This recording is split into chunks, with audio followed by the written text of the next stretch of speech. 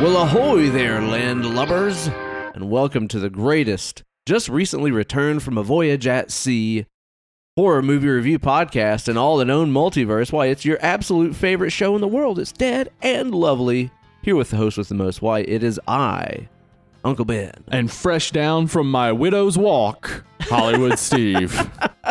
I was looking out to the sea for my man to return. Oh, you don't say? Yeah. And did you see me cross the horizon? Yeah, as I saw the sails, I said to the children, bring your father a pail. I don't know what it meant. Well, I'm glad that they did. They did.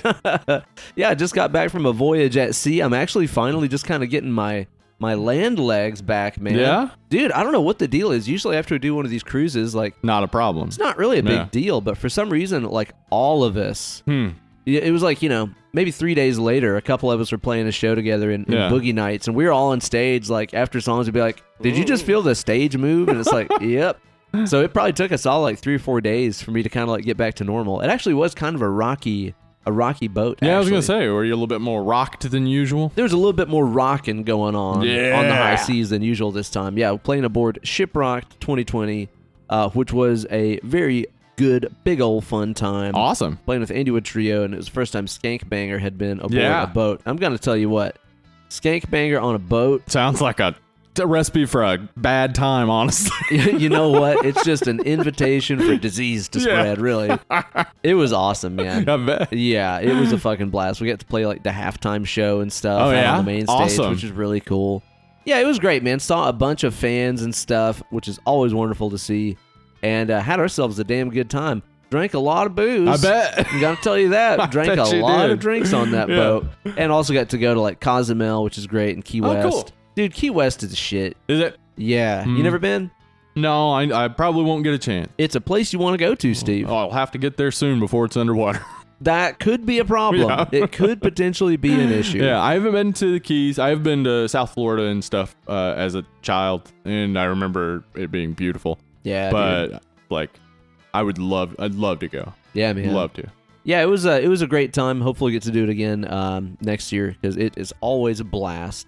Rocking on the high Hell yeah. seas. When are they going to get that Pod Rocked tour going Pod on? Rocked, dude? That's Yeah. a great idea. All the hottest pods together. You're on a cruise, sun, waves, sitting and listening to a guy talk about a horror movie for 2 hours. No more fun. I mean, I would be okay with that. I would too. I would Honestly. sign up. Yeah.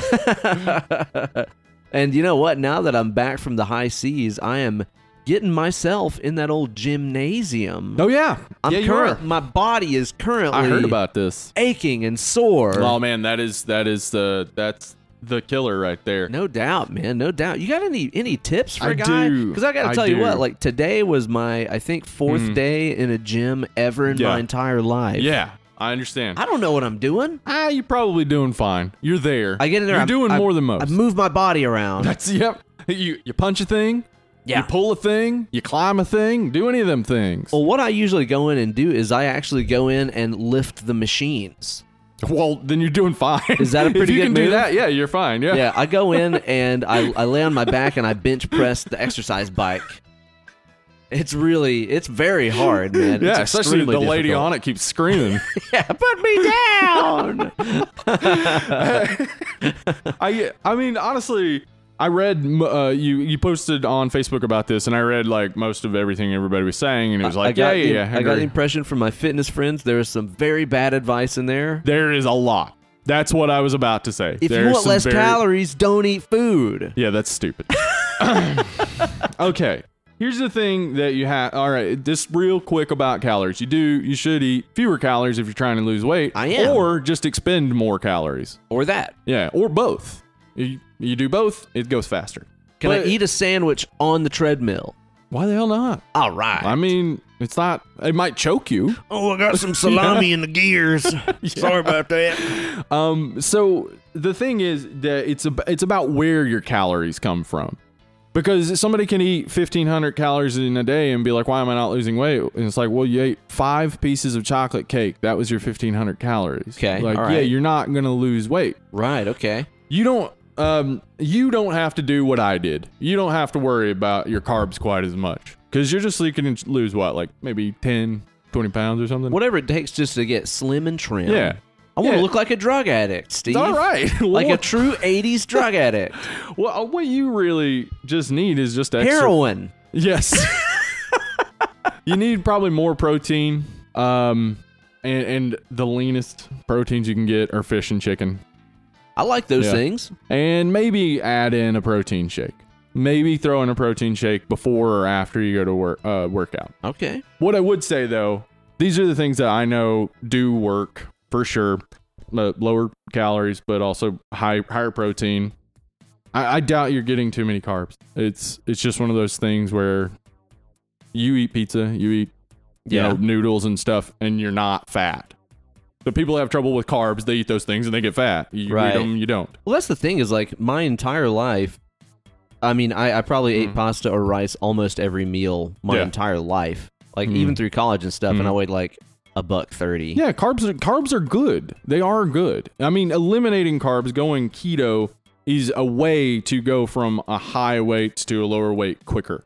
I just can't get myself to do it because I'm just like, that's not how human beings evolved to eat. It's not necessarily good, and over time it can be very bad. It can be very bad. Yeah. If you're not eating right and you're not getting the right like carb, proteins, and just all of your minerals and vitamins and stuff, because that stuff comes from food, and a lot of those things come from grains. So you got to be getting them from somewhere else. So I would say, you don't have to change much about your diet. People probably recommended supplements. Again, there's not much of a reason to take. I need to drink less. Okay.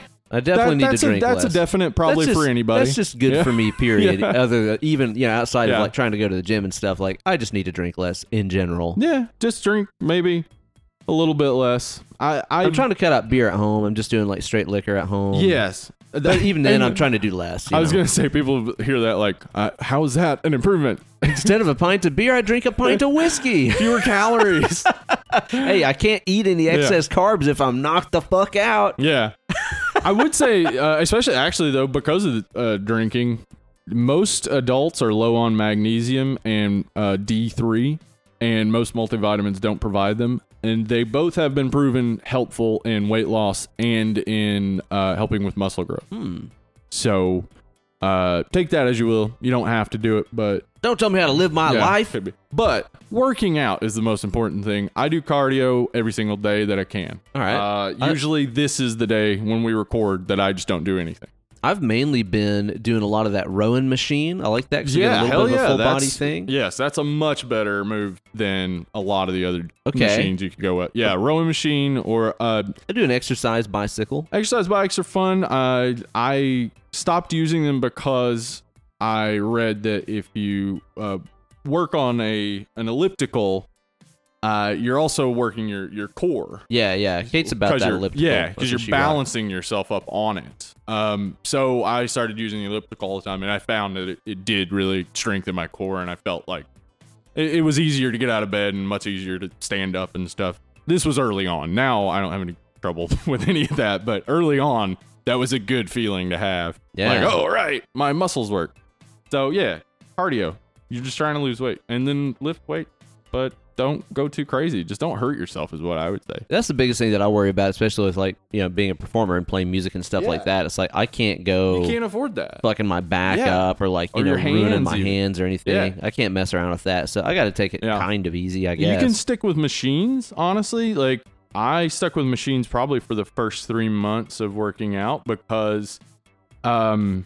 if you haven't worked out in a long time, a lot of your stabilizing muscles and stuff are really weak. So I've never worked out. Yeah. Like our weight training class we had in college, right, which was a college class. That's the closest thing I ever did to like going to a gym. Yeah. This is all a brand new world to me. Okay, maybe just start with the machines. The one that you have to watch out for is some idiots still pull the lat pull down bar behind their neck. Do not do that. Don't do that. Yeah, you pull it to your mid chest. Okay. Yeah. Other than that, you're safe. Just don't go too heavy. Like, I mean, you could go heavy if you want to gain a bunch of muscle, but there's no reason to. Yeah, no, I'd rather not. For you, I'd say it's simple. It's as easy as what you're saying. Just cut down on alcohol a little bit. Maybe write down what you eat and see if you're getting too many calories. You probably aren't. Okay. Yeah. But sometimes when you write it down, it's like, oh, shit, I didn't realize. Yeah, where did that come from? Yeah. And if you want to get fit, you got to get that Vita Vegemin. Yeah, exactly. Like, you don't need that shit. That's crazy. I'll tell you one thing that I'm looking forward to about fitness, and that's fitting this beer into this glass. Yeah. Now that we were just talking about all the alcohol I'm going to try to not be consuming, let's get ourselves a pull, Steve. It's just not a dead lovely without getting a pull. Why don't you go ahead and explain around what kind of beer you picked up for us, okay, Steve? so Ben told me he didn't have any beer, so I stopped by Pretentious on my way in, and they had such an awesome looking board, and then I read what it was, and I was like, yes. The board had Buffalo Bill from Silence of the Lambs with his dick between his legs, of course. I'm on board. Uh-huh. He loves doing that. He does. He really does. It was one of his favorite things. He loved skinning folks, wearing a skin suit, doing a nice tuck, tucking that dick between his legs. But I saw it was called Silence of the Plums, and it's a plum stout. I have never heard of that. this. That sounds awesome. So I'm already on board with this. I asked the guy behind the bar, like, you know, is it what's it like? Is it good? And he was like, it's one of my favorite things we've had in a while. Awesome. So it's a plum stout, huh? Yeah. That's just a plum stout beer right there. What's the ABV on this bad boy? It's like 7.1, I think. Okay, so not nuts, but above average. Above average. Let's find out about this guy right here. Great. Look at that. It does. It looks very nice. Well. Uh-huh. Yeah, Pretentious is never a letdown, man, so I'm excited to try this bad boy outright, yeah. I'm also super stoked that my wife and her sister made it back from Asia alive and corona-free, man. That was a little bit of a, I don't know, like a Bourne moment, right? It kind of like, was. I can't get out of the country. Yeah, exactly, man. We've got to steal the Declaration of Independence. Was that Jason Bourne? I think he did that, didn't he? Pretty sure. What if they should that? have? What if they were like the next Bourne movie and they're showing the preview and it's like, we got to steal the Declaration wait. We know this of movie. Independence. This already happened. And then Nick Cage shows up as the villain. Yeah, they made it out, man. And Jessie's whole scenario of getting out of China, where she was living, teaching English as a second language, and coming back to the States was crazy. But she made it back okay, and she's doing a little self-quarantine right now, just in case, you know. Which, dude, so she's kicked back with a 12-pack of Coronas. Yeah, exactly. And you got to find some of that Lyme disease because you can't have Corona without a Lyme. She's just looking for deer ticks. You're like, come on, where's that Lyme disease? Come on now. Dude, I feel glad that she got back because, man, I don't know if you saw that thing where these people are stuck on this cruise ship for like 14 days. I did see this. Holy fucking shit. Yeah. And, dude, some of those staterooms in like the middle of the ship don't have windows. Yeah. And they're small, and you're locked in there for 14 days. Like, imagine you just went on a trip or went on your honeymoon, and you're essentially in solitary confinement for 2 fucking weeks. Yeah. I would lose my mind. And you didn't do anything wrong, even. Also that. Yeah. Like, the idea of solitary confinement, other than keeping a dangerous prisoner away from other prisoners, is that they can think about what they did wrong. I guess so. Like, yeah, that's what I'm thinking about what in you here. Did wrong is... I'm thinking about how I'm going to kill you when I get out. Right. Took the wrong vacation. Let's get a pull of this thing here and see what that's about. It looks very tasty. It looks mighty fine. Smells really good. Yeah, it does. Smells a little bit malty. I'm having a little bit of sinus congestion and stuff going on, as you can surely tell by now. How's that treat you? Is that something good? Yes. Okay. It is different. Because like different. It's got the stout qualities to it, but like just as kind of they're starting, you get some of that plum sweetness that backs it up. But it's not too sugary either. It's really not. It's nice and malty. It's stout. It's still lighter than I thought it would be, though. Exactly. Damn. Huh. That's very nice. That's like the weird stout that you could have in like the spring or summer, and it wouldn't be like too heavy, you know? Wow. That's unique. I can't really compare that to anything that I've had I think before. I could drink a few of those. I won't, but I could. Very nice. Man, I think about the only thing that I've had time to watch since I got back is like half of Toy Story 2 and Toy Story 3. I think that's about all that I've watched, man. I'll tell you what, though. It is crazy to see the quantum leaps in the animation and stuff that they made. Yeah, it goes far. Because what 2 was like, was that 2001 or something? Like that, yeah. It was early. And then 3 was then later 2000, Yeah, and we're doing that so we can watch Toy Story 4, which is on Disney Plus, and I haven't seen it yet. I haven't seen 3 either. God damn, I swear to God, though, man, like, even when you know it's coming, the very end of Toy Story 3 where they reach out little hands and start holding them, fuck, man, it's crushing. It's just absolutely brutal. Why does Pixar have to fuck with my emotions like this, dude? Because they love you, Ben. Oh, they're trying to teach you about love. You been watching anything? Yeah, I watched a whole bunch of stuff because we haven't recorded in a couple weeks. Yeah, that's right. Yeah, we did a little double up there, making up for when I was going to be gone. I'll try to just abridge it and say I watched Venom. Oh, okay, I want to know about Venom. You're talking about the Tom Hardy Venom, which has no relation to the Spider-Man or Marvel universes. It does probably now because of the Morbius movie. Oh yeah, that's right. Because the Morbius movie seems to have the Vulture in it. So yeah, it's bad. I was really thinking it would be bad. It's bad. What's bad? What makes it bad? It's not terrible, but it's bad because it could have been better easily. Like what they seem to go for is all over the place in the Venom verse. Like, and they are also introducing him basically as a hero, which is not like there is a hero Venom, and that is Agent Venom. Okay, so how does a symbiote get to Earth? Like astronauts or whatever. Yeah. Okay, so it does stick with that. Yeah. And I hopefully because the whole Venom symbiote like a background story because the symbiote like there's like a whole planet. Like a symbiote god. I love Venom. Venom was like always one of my favorites. Super interesting, and he could be very interesting in part of like the Guardians of the Galaxy universe or something. Wow. Yeah, dude. And also really don't mind the idea of Tom Hardy. Tom Hardy. Yeah, I love Tom Hardy. Tom Hardy as Eddie Brock. No, I do not. I think he works just fine as Eddie Brock, and then he's just fine as the funny Venom. He's just fine. It's just with the Marvel movies, we're not used to just fine. We're used to being like, yes, fucking kick ass. That is who Iron Man is. That is Spider-Man. Would this have been like passable if it was released in the era of like X-Men? Yes. It would have been much more passable. It would have been like it's better than Spider-Man 3 for sure. Definitely. It's the best Venom movie that currently exists. Of all the Venom movies, it's number one. Of all two. So yeah, I was disappointed by it and really just like what really makes me angry at movies is when I see where they could have easily gone the right way. Like if it's a low budget shitty movie, I'm not going to get mad at it. But when they're spending like hundreds of millions of dollars on this, it's like take some time with those hundreds of millions of dollars. Just take some time and make sure this story is interesting and fun and put it in the hands of people that give a shit about the source material. Find people who actually care. That's usually the most important thing, and Sony has never been great at that. They just lucked into Sam Raimi. Yeah. Oh, speaking of Sam Raimi, did you hear that he's doing the new Doctor Strange? Oh my god! And he has like a huge amount of creative control over it. So fuck yeah, dude. I'm excited for that. Way on deck with that. Though that could also be a negative. I don't know how Spider-Man 3. Yeah, but that was actually Sony's fault. He didn't have creative control over it, and he did have more creative control over 1 and 2. All right. Over 3, they made him put Venom, Sandman, and Green Goblin. I mean, come on, which is just too much. Yeah, because I think they were trying to set up a Sinister Six movie back then. Oh, I see. Yeah, but it's like you can't force it. Just let it be. Like, is it not okay to make $800 million instead of $1 billion? Like, can you just let your movie make $800 million so you can set up $1 billion movie? Like, you don't have to make every movie be the $1 billion movie.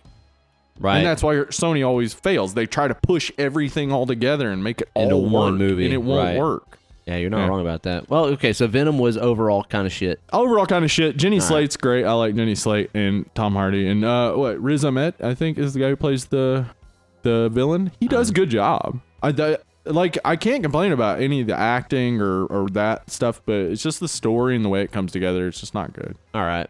What else have you been watching? Well, we've been watching some fun stuff on the Friday Night Streaming Chat. Oh, yeah? Got some good ones? It has been improved vastly the past 2 weeks. Okay, great. We watched Zombie 2. Fuck yeah. A couple weeks masterpiece. ago. It's sitting over there on the shelf right there. I love Zombie 2. It's awesome. So much. I don't know how we've not done it on the show yet, dude. Well, it's really ridiculous and bad, but it's awesome. Dude, that soundtrack and stuff is fantastic. There's so many great kills. Dude, a fucking topless woman fighting a shark who gets interrupted by a zombie fighting a shark while her boobs are out. Yeah. 10 out of 10. Yeah. Except, like, you know, it's really bad, though. Yeah, but did you not hear all the stuff I just is said? Awesome. I love it, man. It's a ridiculous movie. It has so many awesome moments to it. And the conquistadors. It's just so it's so boring a lot of the time too, though. There's like a lot of talk, and you know you don't want that in these Giallo movies because they're all dubbed, and it's so annoying because you're like, that's not what she just said.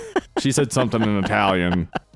Anyway, but yeah, Zombie 2. We'll eventually do it. Obviously, we've done the Of the Dead trilogy. We still have like Land of the Dead. We've done Return of the Living Dead, so we still got a few of those to go. Man, we got a lot of zombies movies out everywhere. There. Yeah. So we watched Zombie 2, and then we didn't watch another movie. Is that so? Fucking awesome. Yeah? We watched one movie, and we were like, that one was and good. Done. One and done. Quit while you're ahead. I like it. And then the next week, we watched this movie that Dave Bechet recommended. Well, he hadn't seen it. He just found it on YouTube, called Biotherapy, which is a J-horror from the early 80s. If it has the word bio in it, you can pretty much guarantee it's J-horror. Yeah. They love that shit. Yeah. Dude, it was weird as shit, but awesome. Really? Like, the gore effects were cool. The whole, like, plot behind it was this weird sci-fi-ish, like, craziness going on. And it was only 35 minutes. Now we're talking. Yeah. It was every beat of a bad movie, except they didn't waste time. And it made me realize, like, most of the bad movies we watched, if they cut it down to 30 minutes, I would have been like, fine. That'd been fine. Yeah. Right on. Okay. And then we watched, and this is all I want to talk about for the rest of my life, Dolomite. Dolomite, dude. God damn Dolomite. So I have not seen this, but you were singing the praises of that I Am Dolomite documentary thing that you just watched. So well, it's not a documentary. It's a recreation of the making of, and it stars Eddie Murphy, and it's awesome. Dolomite is My Name is on Netflix. I recommend it. So you don't have to have seen the movie to enjoy that. Right. But seeing that got you ready to watch the movie. Got me ready to watch the movie, and then watching the movie, like, I think maybe if I hadn't seen Dolomite Is My Name before, I wouldn't have gotten into it as immediately as I did. But knowing that it's a comedian, and this is supposed to be fun and funny, was just like, oh, okay. I get it. Like, it's just this over-the-top ridiculousness, and, like, he's delivering his lines like a guy who can't act because he's a guy who can't act. And, like, crazy shit happens. Like, he grabs a man's guts through his skin and rips them out. I like that. He hates him that much. That's a good move. Yeah. That is what... Finish him. That is what causes his FBI friend to say, God damn Dolomite. You ripped that man's guts out. And I keep saying that all the time. Like, just walking, like, it just comes to head. Always work. God damn Dolomite. It's just crazy. He's got an army of kung fu prostitutes. He's got all sorts of guns. They're just shooting guns all the time. They blow up a car. It's amazing. It sounds like Black Dynamite. Well, Black Dynamite's obviously, working off of that. Gotcha. Yeah. Blaxploitation films already existed before Dolomite, and so they were working off of that sort of rubric itself, but these are blaxploitation films made by all black cast. Everybody involved is black, basically, except the shooting crew. They got these kids from USC to come down to Compton and shoot it. But it's just like fun and funny, and was exactly what the black audience at the time wanted, because like they couldn't get distribution for it, and so basically Rudy Ray Moore was doing the roadshow version where you just take it places and like, here's my movie, let's show it, and they sold out and made their fucking money. And then people came along and were like, I think it was Dimension actually came along and was like, hey, we want to buy your movie. So he proved to them that there was enough money in black audiences to make movies that are specifically going toward them. Cool. Yeah. Well, it sounds like something I need to watch. It sounds ridiculous. Yeah, it's awesome. I definitely want to see that, man. Wait till you see the sex scene. It's... Oh, my God. And, there's a lot of stuff I'm, like, dying to watch right now, too. Like I said, we're going to watch Toy Story 4, which is not horror-related, but I absolutely can't wait to watch Parasite. Everybody's been blowing up about this movie, and it just, destroyed the Oscars. I obviously haven't seen it yet, but have you seen Snowpiercer? I've seen Snowpiercer, which is crazy. It's a cool movie.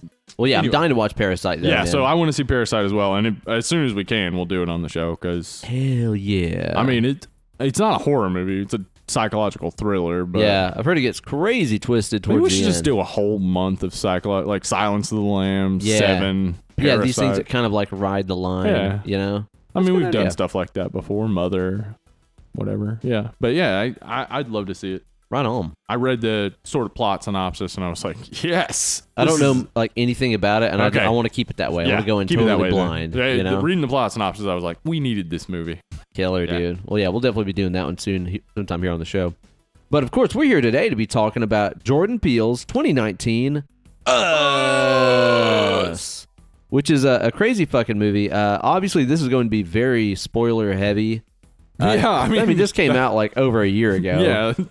If you're listening to this episode and you don't want spoilers, go back to our mini-sode last year and listen to like the first 15 minutes. Yeah, we did a little spoiler-free section on there. The overall evaluation is, yes, see the movie. See the movie, yeah. Yeah, so if you're looking for our opinion on should you watch it or not, watch it. Yes, you may leave the podcast Bye-bye. now. Everything from here on out is going to be very spoiler-heavy, so don't let us ruin it for you. It's a really crazy movie. But the main sort of gist of this flick is that it revolves around cloning. They be cloning, Steve. They be cloning. They be cloning. I remember when they cloned that sheep Dolly. I remember when they did that. Yeah, Hello Dolly. Yeah. People got real scared about that. Yeah, they're going to clone a bunch of people and they won't have souls. Maybe they never had them to begin with. Maybe it's that. Yep. So, Ben. Yeah. We found some movies. A list of movies about clones. Oh, what's about clones, huh? Yeah. Well, maybe we talk about those. I think we should. Why don't we? Well, why don't we slide on in to the Preview Palace? Welcome to the Preview Palace. It's really like we're clones. We're tethered. Yeah, we're tethered, totally. And before we get on to the movie review portion of the show here, let's talk about some of our favorite movies and not favorite movies. Yeah. Oh, yeah. Some of them there aren't be as about good. Cloning, man. Yeah. I mean, I think the obvious one's got to be Body Snatchers. Invasion of the Body Snatchers, yeah. That's an obvious one. That's an obvious one, and there are 3 versions of that. I think so. Yeah, so... And you love them all. I actually don't like any of them too much. I'll be honest, I've never seen any of them. Yeah, they're not great. I mean, they had an important message, I guess, in the 50s. In the 70s, which is, I think, the best one with Donald Sutherland, it's real interesting in some ways, but mostly just boring, I feel. Yeah. I think a lot of 70s horror movies fall into that, though. Yeah. Yeah, where they're just a little too long. Important, but boring. Yeah. Yeah. So, yeah, there's that. I mean, there's also movies like Michael Bay's The Island. Which I maintain is not that bad. I maintain isn't good. We don't like Michael Bay. We don't, obviously, because we like things that are nice over here. Well, is there a Michael Bay movie I like? Bad Boys. Bad Boys. There we go. All right. So he has, not all of his stuff is shit, but I just didn't think that The Island came together well, but the story's interesting. Is really cool. Premise is cool, yep. But you said it's a remake, huh? I didn't know that. I think so. I believe it's a remake or an adaptation or something. Yeah. I didn't really read about it. I was going to, but I read about a whole lot of stuff. You'll hear about it in the next couple hours. I think it was a remake of a British flick called He's a Clone, isn't it? Isn't it? Isn't that a clone over there? Hey, clone! Mate! Yeah. Can we get a pint? I think that was it. Yeah. The British are known for asking clones if they want to get a pint. Yeah. Because a clone can't get a pint, and then you kill him. Oh, that's how you know. Mm-hmm. Can't get a point, mate. There's also the Tom Cruise movie Oblivion, which I haven't seen. I haven't seen that either. I heard it was surprisingly okay. I heard that as well. I actually preferred Live, Die, Repeat. I liked that movie a lot. I thought that was fun. Yeah, it was a fun movie. But that's not about clones. No, it's not. What is? What is about clones, Ben? Well, let's just start with a little movie called Moon. Moon. That's got a Sam Rockwell. Sam Rockwell. Love Sam Rockwell. Guess who else is in it? Sam Rockwell. Yep. Now, this movie, I mean, honestly, even just by saying that Moon is a movie about clones, we just spoiled the whole movie. Right? Fuck. See, the thing is, though, is like I heard that it was really awesome, and then somebody spoiled it for me. Just now. His asshole did. Nah, but I mean, like, it's been out for fucking 10 years or something, so I'm not really that worried about it. Is that true of any of the others here? It's true of most of these. I think so. So, sorry. None of these are new movies, though. Yeah, come on. Duncan Jones's Moon came out over a decade ago. I've heard that's a really cool flick. It's great. I really enjoyed it. In fact, honestly, the twist is not... Oh, actually, it is. It's kind of important. It's like the whole thing. Got it. Yeah. Movies about dead people. The Sixth Sense. Yep. So you got Moon, though. I really enjoyed Moon. Then there's The Prestige. I really liked The Prestige a lot. Or at least I think I did. I only saw it one time, but I remember really enjoying it, man. You've got a fucking Dave Bowie in there. You do, and it's like, so the central premise is interesting. Two competing magicians. The Edison Tesla thing. Yeah, the addition of the Edison Tesla thing I think is very interesting. I mean, it's not steampunk. I can't remember what they call it, but it's like just this real interesting melding of when we tend to think of, say, the late 19th, early 20th century, we all think of people in stuffy coats, and we don't even think about cars when you try to think about that. But like, cars existed by the time like the late 1890s and early 1900s. Cars were already around. Electricity was being discovered. Like, all these things were happening all quickly, and it's just this real interesting blip of a moment where, things were exploding and becoming new and vibrant and different. So I think the setting choice really made The Prestige for me. Yeah. I like it a lot, man. It's a gorgeous flick, and the way that it kind of takes a turn towards the end of the movie, I did not see it coming at all. No. I think that's part of the reason I liked it so much. Yeah. What about a little flick called Boys from Brazil? Now, Kate has seen this movie and has told me that it's really awesome, and I know the basic premise of it, and it sounds like something that would be right up my alley, because it sounds really fucking weird. Yeah.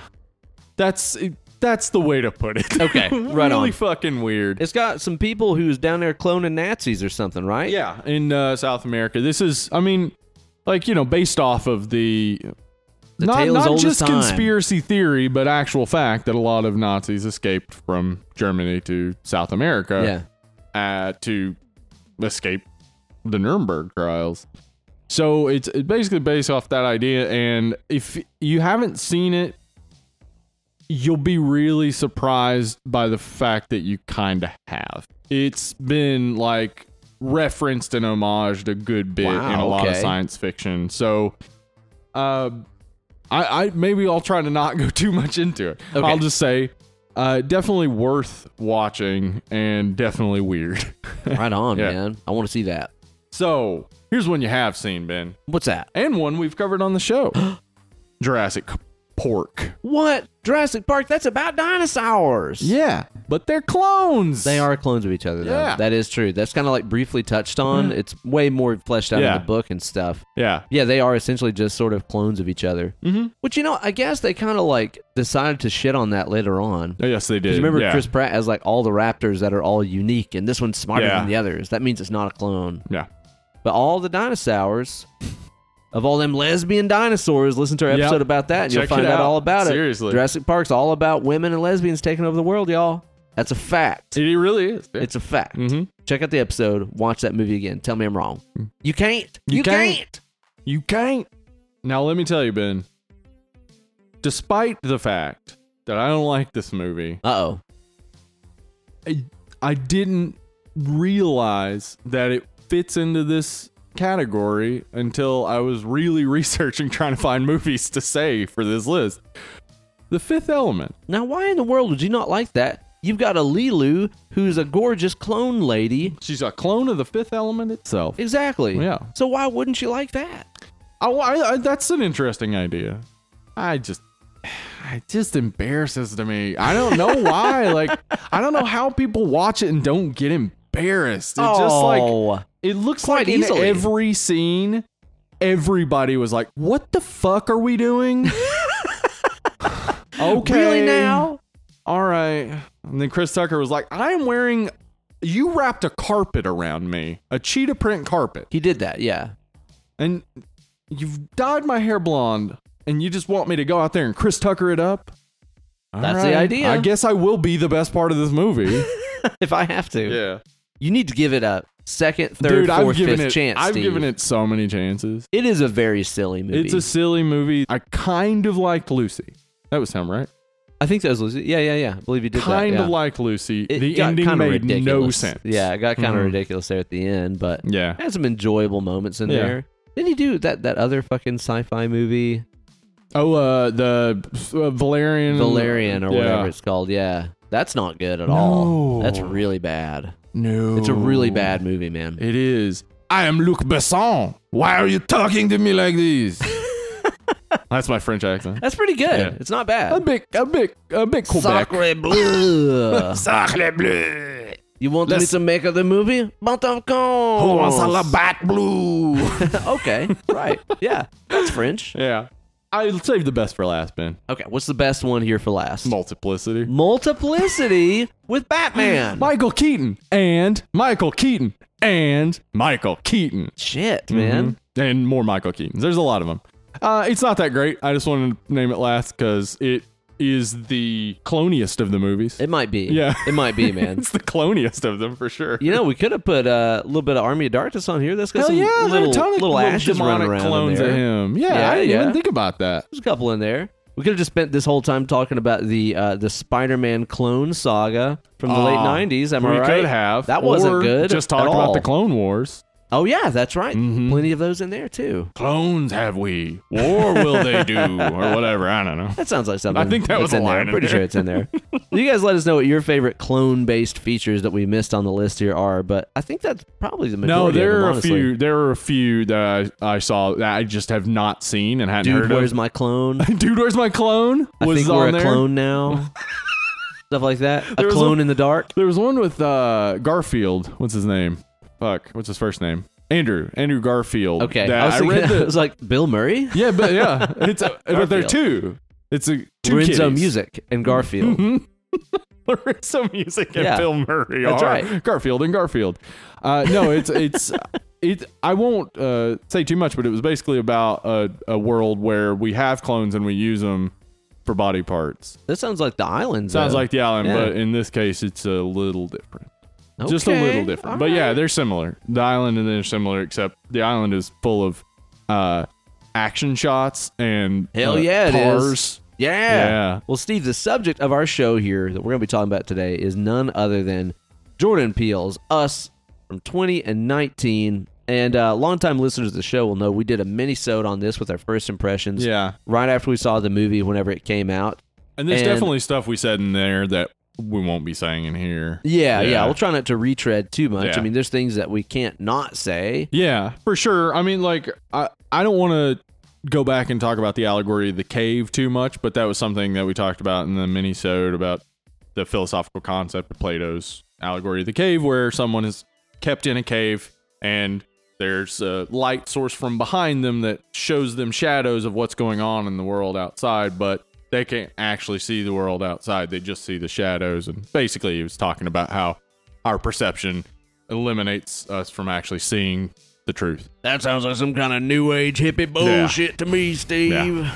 Can't get into it. Yeah. Anyway, talked about it more in the mini-sode. In this, I think there's just too much more to talk about than that. And that actually is a loose fit, honestly. I think that we both kind of knew that this is one of those movies that you definitely are going to need to see a couple times. Like, we just saw it in theaters whenever we did that mini-sode. And, you definitely can't catch everything on one viewing of this flick. So. This is the most I've had to research a movie in a long time. No doubt. Yeah, and not in a bad way. Not where I had to, like, be looking for obscure sources. But, like, there's just so much in here that is obvious that it's supposed to mean something. And while I couldn't find meaning for all of the things, certainly, a lot of the meanings became like, oh, that's definitely what he was going for. Wow, yeah. Yeah, because this is connected to this other thing he was doing, and this is connected to this other thing he's doing. So there's this, like, vast web of interconnections of what I will say, like, you know, when, say, we're talking about a movie and maybe somebody's listening and going, fuck you, Nightmare on Elm Street 3 is not about that. Yeah. And it's like, maybe not, honestly, because I don't know if the writer of Nightmare on Elm Street 3 is an educated person who like really knows their stuff, or they're just somebody who wrote a horror movie. But I know this about Jordan Peele and Robert Eggers and tons of other people who are making these great horror movies now. Yeah, they're smart people that know things about stuff. They are educated people. They're well-read. They're well-versed in all sorts of stuff. So it's not digging. You gotta think it's intentional. Yeah, it's not digging to find these things. It's intentional, for sure. Right on. Yeah, I definitely did notice a lot more things this time around.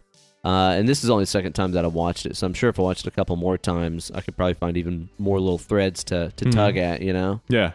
I think obviously one of the things that we got to say about this movie, first of all, is that the cast does a fucking fantastic job. Lupita Nyong'o is so fucking good. Like, yeah, in general, she's great. But in this specifically, yeah, she is so good. And I'm not gonna lie, I still do have complaints about a lot of the movie. Honestly, like I'll just put it on Front Street. I'm not head over heels for this flick, honestly.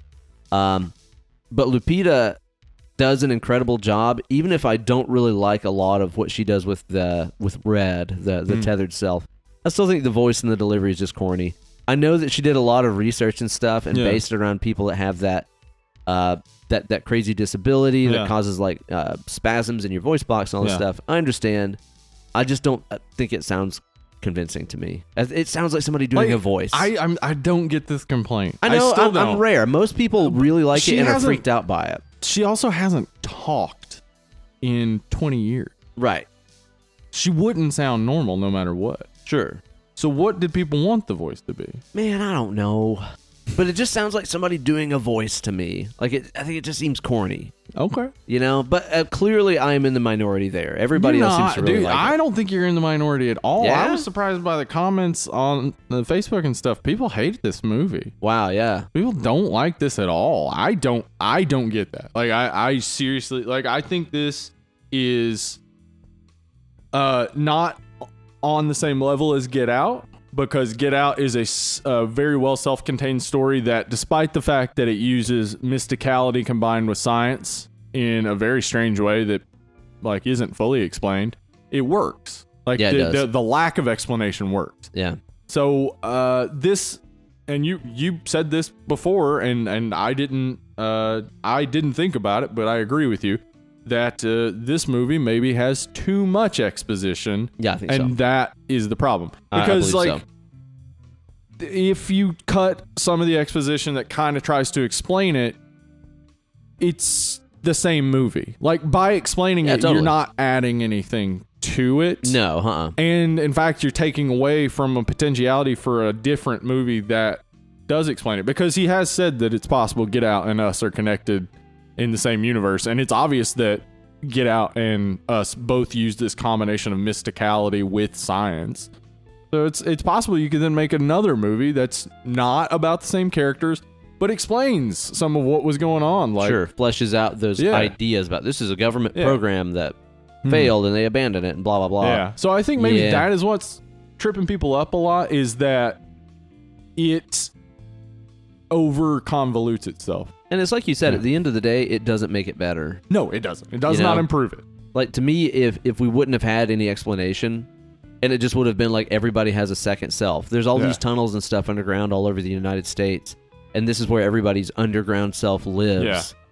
I would have been like, okay, that's fucking weird, cool. Yeah, it's weird, it's cool. It means there's some sort of duality in humanity. You're pointing towards all these, like, tensions between different groups and stuff. That's all you got to do. You don't have to tell me how they and why they exist, because if you do a little, then you need to do more. Exactly. Then you got to do a lot. Then you have to explain, like, who's feeding the rabbits and, like... Exactly, man. Exactly. Yeah, that's exactly where I'm at with this. Yeah. It just kind of, like, actually raises more questions. Whereas, I mean, I know if he would have let some of that stuff be unresolved and, like we're talking about, they're there because they're there. Yeah. I know a lot of people would have been, like, really upset about that. But then I think the movie is just so boldly and blatantly allegorical that you can make the logical leap and be like, oh, it doesn't really matter how they got there or who put them there. It's about the allegory of our second selves that we keep underground. Then, less exposition is more there. Yeah. But then by putting it in as the government project, blah, blah, blah.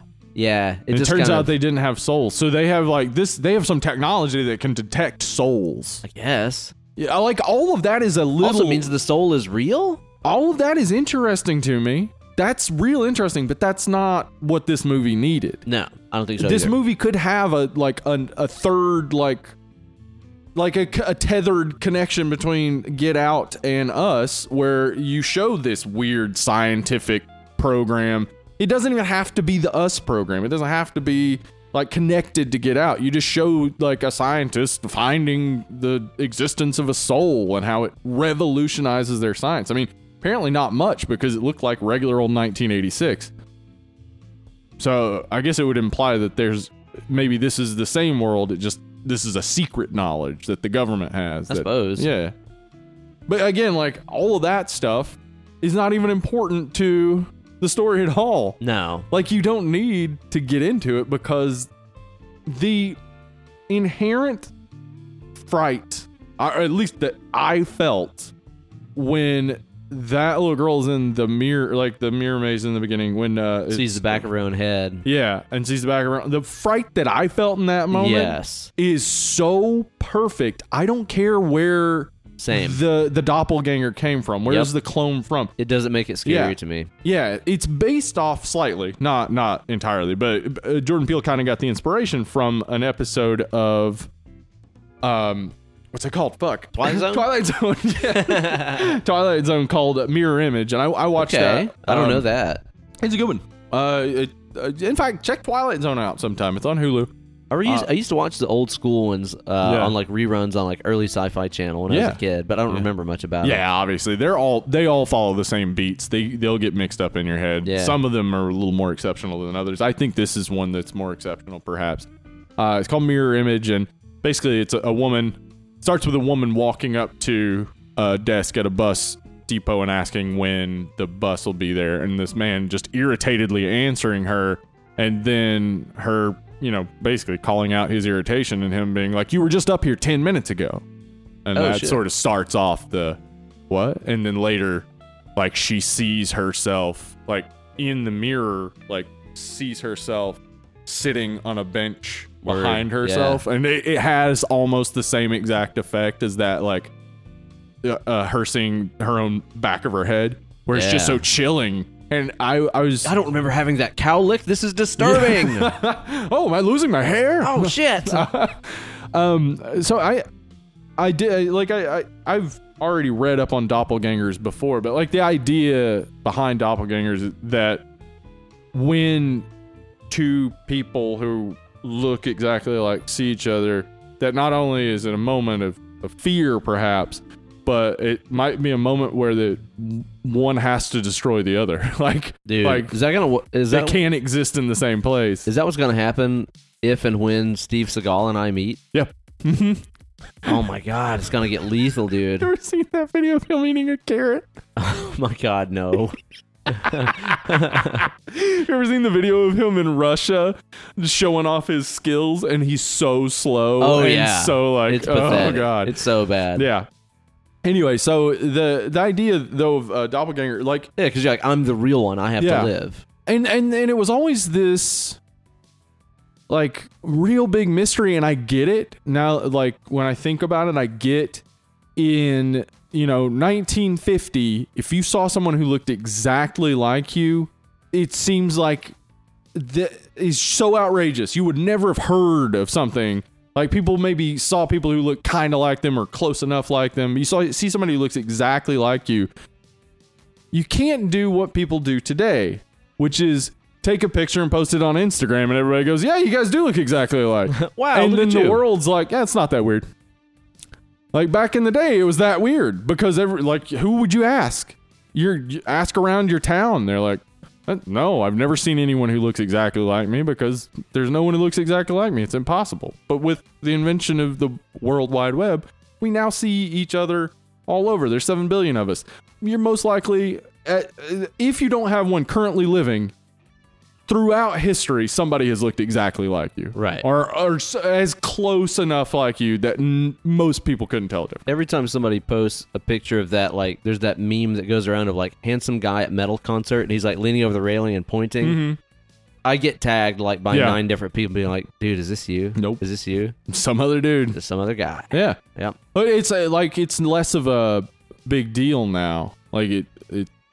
So like the Twilight Zone episode just deals with that tension of like, what would it be like? This has to go further than that because now seeing someone who looks exactly like you is not such a big deal. Well, this isn't really just about seeing someone who's exactly like you. It's about seeing someone who looks like you but is the opposite of you. Yes. And we'll get into that as we go along as well. It's a mirror image. Yes, a mirror. Yeah. Very much so. Yeah.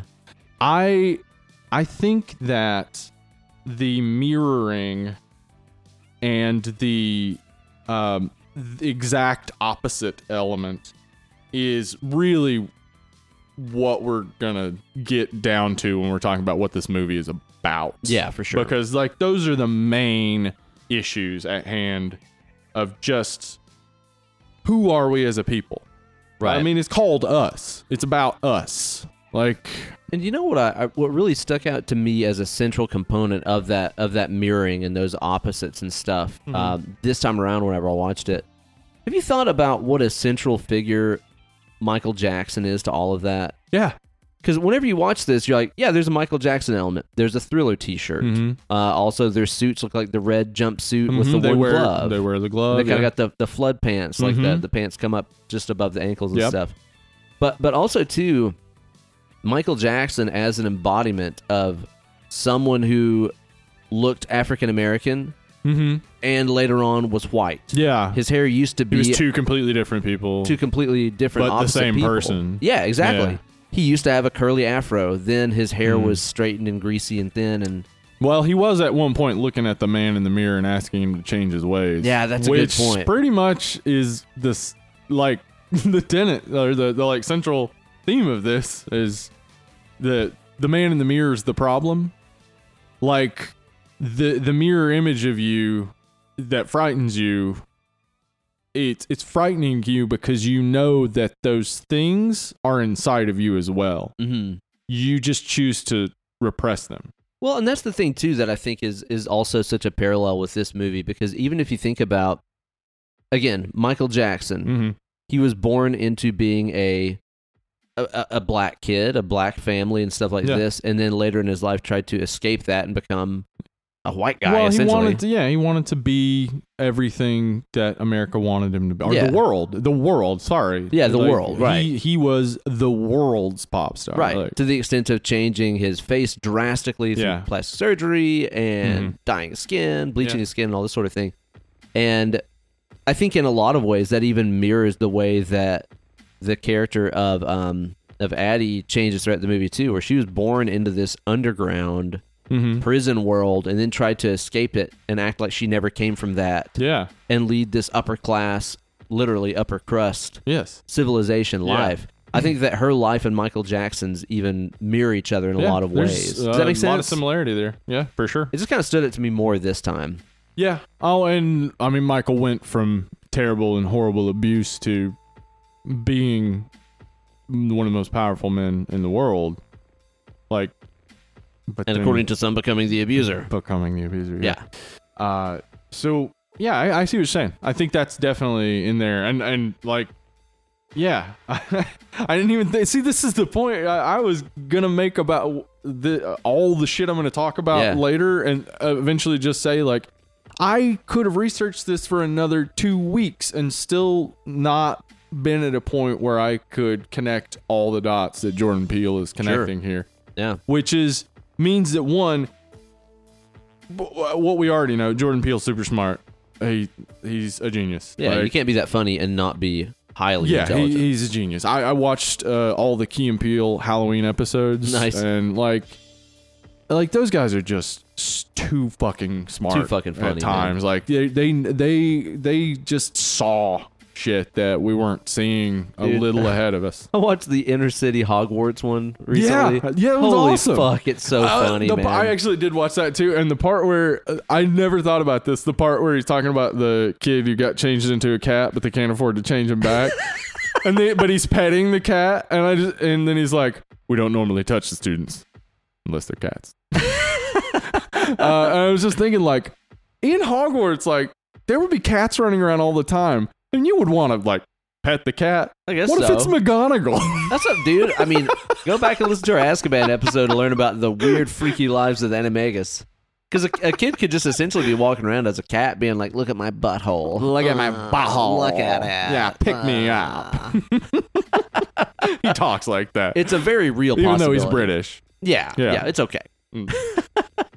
So, But yeah, obviously he meant to put a lot of these things into the movie. So this isn't us right. reaching. Like, I didn't even think about the Michael Jackson thing. I didn't consider The Man in the Mirror as being like, yeah, exactly what this is about. The choice of Thriller is like a good... Oh, and also, too, again, let's just keep the Michael Jackson parallels going. The end of the Thriller video, the person you thought was a good guy all along turns out to have been the villain. Yeah. With that weird turn with the werewolf eyes, which always used to scare the shit out of me when I was a kid.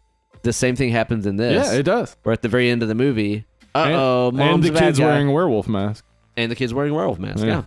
So it just goes it's through all the whole there. thing. It's all there for sure. And that's definite. I would say the fact you can tell who Red is because she always has something red. Like before what's her name? Her actual name.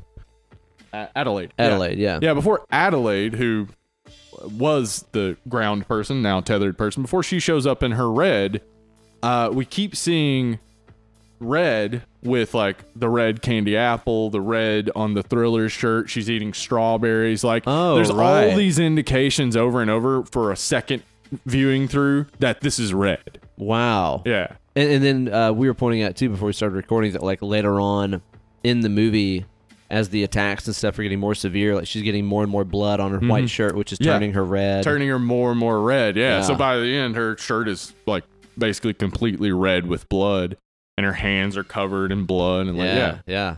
So there's a lot going on with just every small thing. I want to talk about the names. Yeah, let's talk about the names the cast to try more to as we get to there too. To try to set up. Yeah, let's talk about the cast and the names because some of this I think sets up a lot of the other themes that are going on. We got Lupita Nyong'o we've been talking about, who is Adelaide and also Red. Yeah. Which I think. Okay, I know that we get in hot water all the time for being like we're too political and shit like this. Yeah, but like, well, dude, we are. But you can't fucking pretend that this movie being made in 2019. And this entire faction of people that rose up and took over the nation that were in red, the color of Republicans. Yeah. You can't tell me that's not intentional, it's definite. Y'all. It's absolutely intentional. But that's like one of the more surface readings of this. Like, yeah, I think so, that's too. one of the, like, I would think probably most people that saw the movie kind of went away with a little bit of that.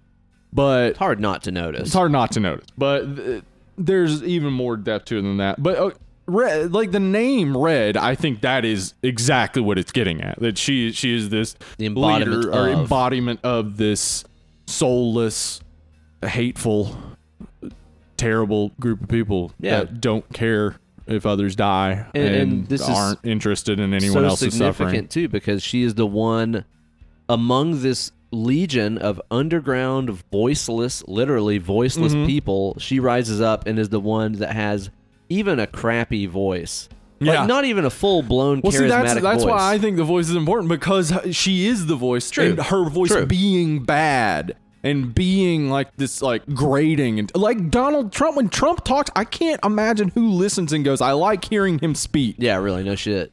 Yeah. Yeah, but the fact is that even just the slightest, most barely held together voice is enough to unite all of these people. I think it's extremely fucking significant. So you can't deny the political slant of this movie. And we talked about that a good bit in the mini-sode. Gosh, does that mean, like, if you're like a hardcore Trump fan, do you watch this movie and you're like, hell yeah, they won? Like, is this a happy movie for you? No, because they're black people that are that's involved. Right. Oh, shit. Yeah. So they're like, hope there's a sequel where they, let a white one run the show. All right, so but yeah, that is why she's called Red. Here's why she's called Adelaide, and there's no way Jordan Peele can deny this. I think he takes the name Adelaide from Nell Carter's "Give Me a Break." What? "Give Me a Break" was a show that was on NBC in the early to mid '80s. It had a character named Dr. Adelaide Addie Wilson. Which, just so you know, family's name is. They're the Wilsons. I know. Wilson. Yeah. What the fuck? And this is a comedy. The character was, though, and this is crazy. Like, if you read the character description, it is so specific. Like, she has a PhD and she runs the Department of Graduate Studies for History, English, and all this other stuff. And it's like, this is a character that's supposed to represent a smart, educated, successful black woman. In the mid-'80s. Yeah. Somebody who's probably crawled their way up. Yeah, exactly. So giving her this name is just trying to indicate to this character. Now, that's not like all these others. That's not a reach to me at all. No, yeah, because it's the exact same name and she has the same like nickname.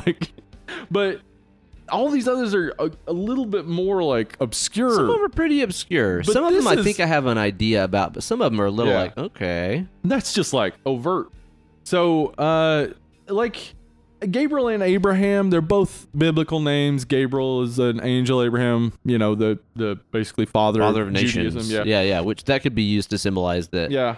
He was going to come up to the surface and repopulate the Yes, the earth. Exactly. He's the high father. And then, Gabe on earth is just, Gabriel means God is my strength, but in some ways, I think it, is supposed to represent him as he's not called Gabriel. He's got Gabe, the short form, and that would just be strength. Like, he's represented by being big. He's a huge dude. The Winston Dukes. That's the name I was looking for. Yeah, that guy's gigantic. Yeah, dude. And I love his corny fucking dad character so much. That's the thing. He's so good at being a dad, and then the other guy is named Abraham. Like, he's named High Father, but what we know about Abraham is he was crazy and almost sacrificed one of his sons. Right. Like, he's Old Testament. He's Old Testament. Gabriel over here is just this sweet, stupid dad. He's like, just, does dad shit. Like, wake up the kids real loudly. Because you woke him up when you were a baby, so now he's getting his revenge. Yeah. Show up with the boat, just honking the horn. All his corny dad shit. Yeah, all his corny dad stuff is great. Y'all spoiled. I love that, dude. That one's a great one. I'm totally saving that, man. He reminds me so much of my friend John, man. John is the best, so he reminds me of him. Okay, so Zora is... the daughter. The daughter. Yeah, the daughter, Zora, she's like the track star, etc. I think she's obviously named after Zora Neale Hurston, because Zora Neale Hurston attended Howard, which is Gabe's alma mater. He wears that on a sweatshirt the whole fucking time. Yeah, though Zora also means dawn, and a lot of what you'll see in the names is that the Umbre positive means side... shadow. Yeah, Umbre means shadow. Zora means dawn in Slavic language, or early Islamic languages. So yeah, a lot of what you'll see is that a light reference and a dark reference. Okay, makes sense. So with Jason, and also too, by the way, she does a great job. Oh yeah, she's amazing, especially as her tethered version. Like, she does so well with that just creepy face. Like, yeah, very stoic. Jason, I wanted to believe, because it's Jason and Pluto, that it was probably Jason and the Argonauts, but I looked through everything about Jason and the Argonauts. There's no connection with Pluto. I couldn't really find a good connection. And then it was like, oh, he's fucking Jason Voorhees. He wears a mask all the time. And his mom is the bad one. And his mom is the bad one, yeah. Right, exactly. Mm-hmm. Yeah, the Jason thing seems pretty obvious when you look at it that way. Yeah. The Pluto thing... that one's a little bit tougher. I mean, Pluto, ruler of the underworld... you got that. So here's the thing. If you look at it from the very scholarly, mythological perspective, you're like, okay, he's ruler of the underworld. This kid's a demon, whatever. Yeah. Pluto's a dog, though, in Disney universe, and this kid acts like a dog the whole movie. That's probably it, because I couldn't find a good connection with Pluto. Like, he scampers around on all fours. Yeah, he does. Mom pets him on the head. Uh-huh. He's a dog. Yeah, okay. So. Yeah, I think maybe Jason... maybe the character of Jason is that simple, and that's a good thing. We'll talk about later the connection between Jason and Pluto and why he seems to still be able to control his... Now, their connection to me is interesting, though, between Jason and Pluto, because it doesn't seem like Pluto wants to overtly, like, murder Jason. No. Like, the other ones all seem to have insidious means in fact, for their he true and Pluto selves. seem to have similar interests. Yeah. Mm-hmm. Yeah. I'll just go ahead and say why I think that is. I've seen a lot of people say this is like a plot hole and it makes no sense, but I think it makes perfect sense. Jason is young. When you're young, you have not decided who you are. Okay. In this movie, its central tension is that we decide who we are, but we can't throw away who we're saying we're not. Mm-hmm. Because if you had to make the decision to be this person, that means you also felt the other way. So as you become an adult, as you grow into your teens and become this person, you're deciding who you're going to be. Jason hasn't gotten to that point yet. That's fair enough. So he and Pluto are extremely similar and still seemingly connected. He can still seem to control Pluto just by doing mirroring. They're a lot more mirrored, than the other ones are. And I think maybe like it also has to do with their connection by the fact that he is the child of Red, and that means they're both half-bloods, I guess. Yeah. But like that would also soul, that would also be true of Umbra, and that actually would be true of... No, it would only be true of them because only one person has come up on the surface. So yeah. So these two sides are equally half-souled. I guess like so. They are the fullness of one another. So Jason just doesn't... He's not a person. He's not a full character yet because he's a kid. Yeah. And of course, Jason wears the werewolf mask, and Pluto wears the white kind of containment mask. Yeah, that's for people who've suffered from terrible burns and things. But he's got like the scary face underneath. He does. But he also smiles. Yeah. I gotta say, the scary face underneath... Not that scary. I didn't think it looked good. I thought it looked like kind of it kind of looked like crappy silly putty on his face. Yeah. Like there's a clear line of like where the prosthetic started. Yeah. And then where his actual face started, Yeah. And also too, it didn't turn out to be relevant with anything. Because it's like you said, he smiled and stuff. It's not like it made him silent or anything like that. I think though the smile that at that point is more about what he knows. Like who he knows Jason is and what he knows about the mom, and the smile I think maybe conveying something to Jason. I think this is where Jason start to get some of his idea that like things aren't exactly right. Of course his smile is indicating that he's gonna light the car on fire. Yeah. But like it seemed to be like he was also conveying something like I know who you are. But here's what I'm trying to get from that, though, is that it seems like all of these other characters in the movie, like let's say, for example, Kitty. Yeah. What's her name? Kate. Lizzie Moss. Elizabeth Moss, yeah. Her doppelganger has these like cuts all over her face. Yeah. Because she got like plastic surgery on the above world. Yeah, so she had to get plastic surgery in the below world. And like scissor her face, I guess. Yeah. So what happened in the above world to Jason that melted Pluto's face? Is it just because like Jason has like a potty mouth and he's talking about kiss my anus and stuff like this? It's like his mouth is foul, therefore Pluto's mouth is literally fouled up. Like what happened there? I don't get it. Well, you have to assume that igniter that Jason is constantly trying to get to ignite. Okay, all right. And it's not igniting. He is playing with fire all the time. That it does ignite down below. Okay. Maybe. And maybe that's what like melted his face, I guess. But there does seem to be an interest in fire. So, I suppose so. Yeah. All right. But of course that's an interest I think every kid has. Like you see like the first time you watch a fire, you're just like, wow, so just that stuff doesn't exist anymore, huh? Yeah, yeah. And then you get a boner and then you kill some animals and wet the bed. Right? We all did that. That's everybody, right? Uh-huh. I got a boner, then killed animals. Ah, yeah. But then I started fire. And then wet the bed. Then I peed all over my bed. All over the bed. And I was like, Mom, I'm a serial killer. So, anyway, that's Jason and Pluto. Let's talk about Tim Heidecker in here. Yeah, dude, Tim from fucking Tim and Eric. Tim Heidecker shows up. And, I mean, he's great. He does, like...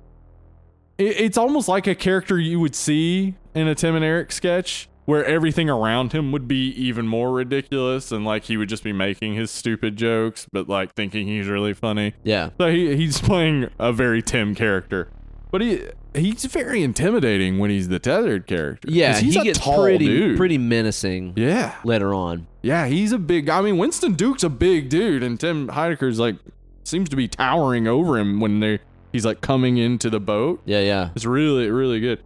Anyway, His tether's name is interesting. His tether's name is interesting. I thought this Josh seemed... doesn't really mean much anyway. I mean, it means Yahweh is salvation. But Tex...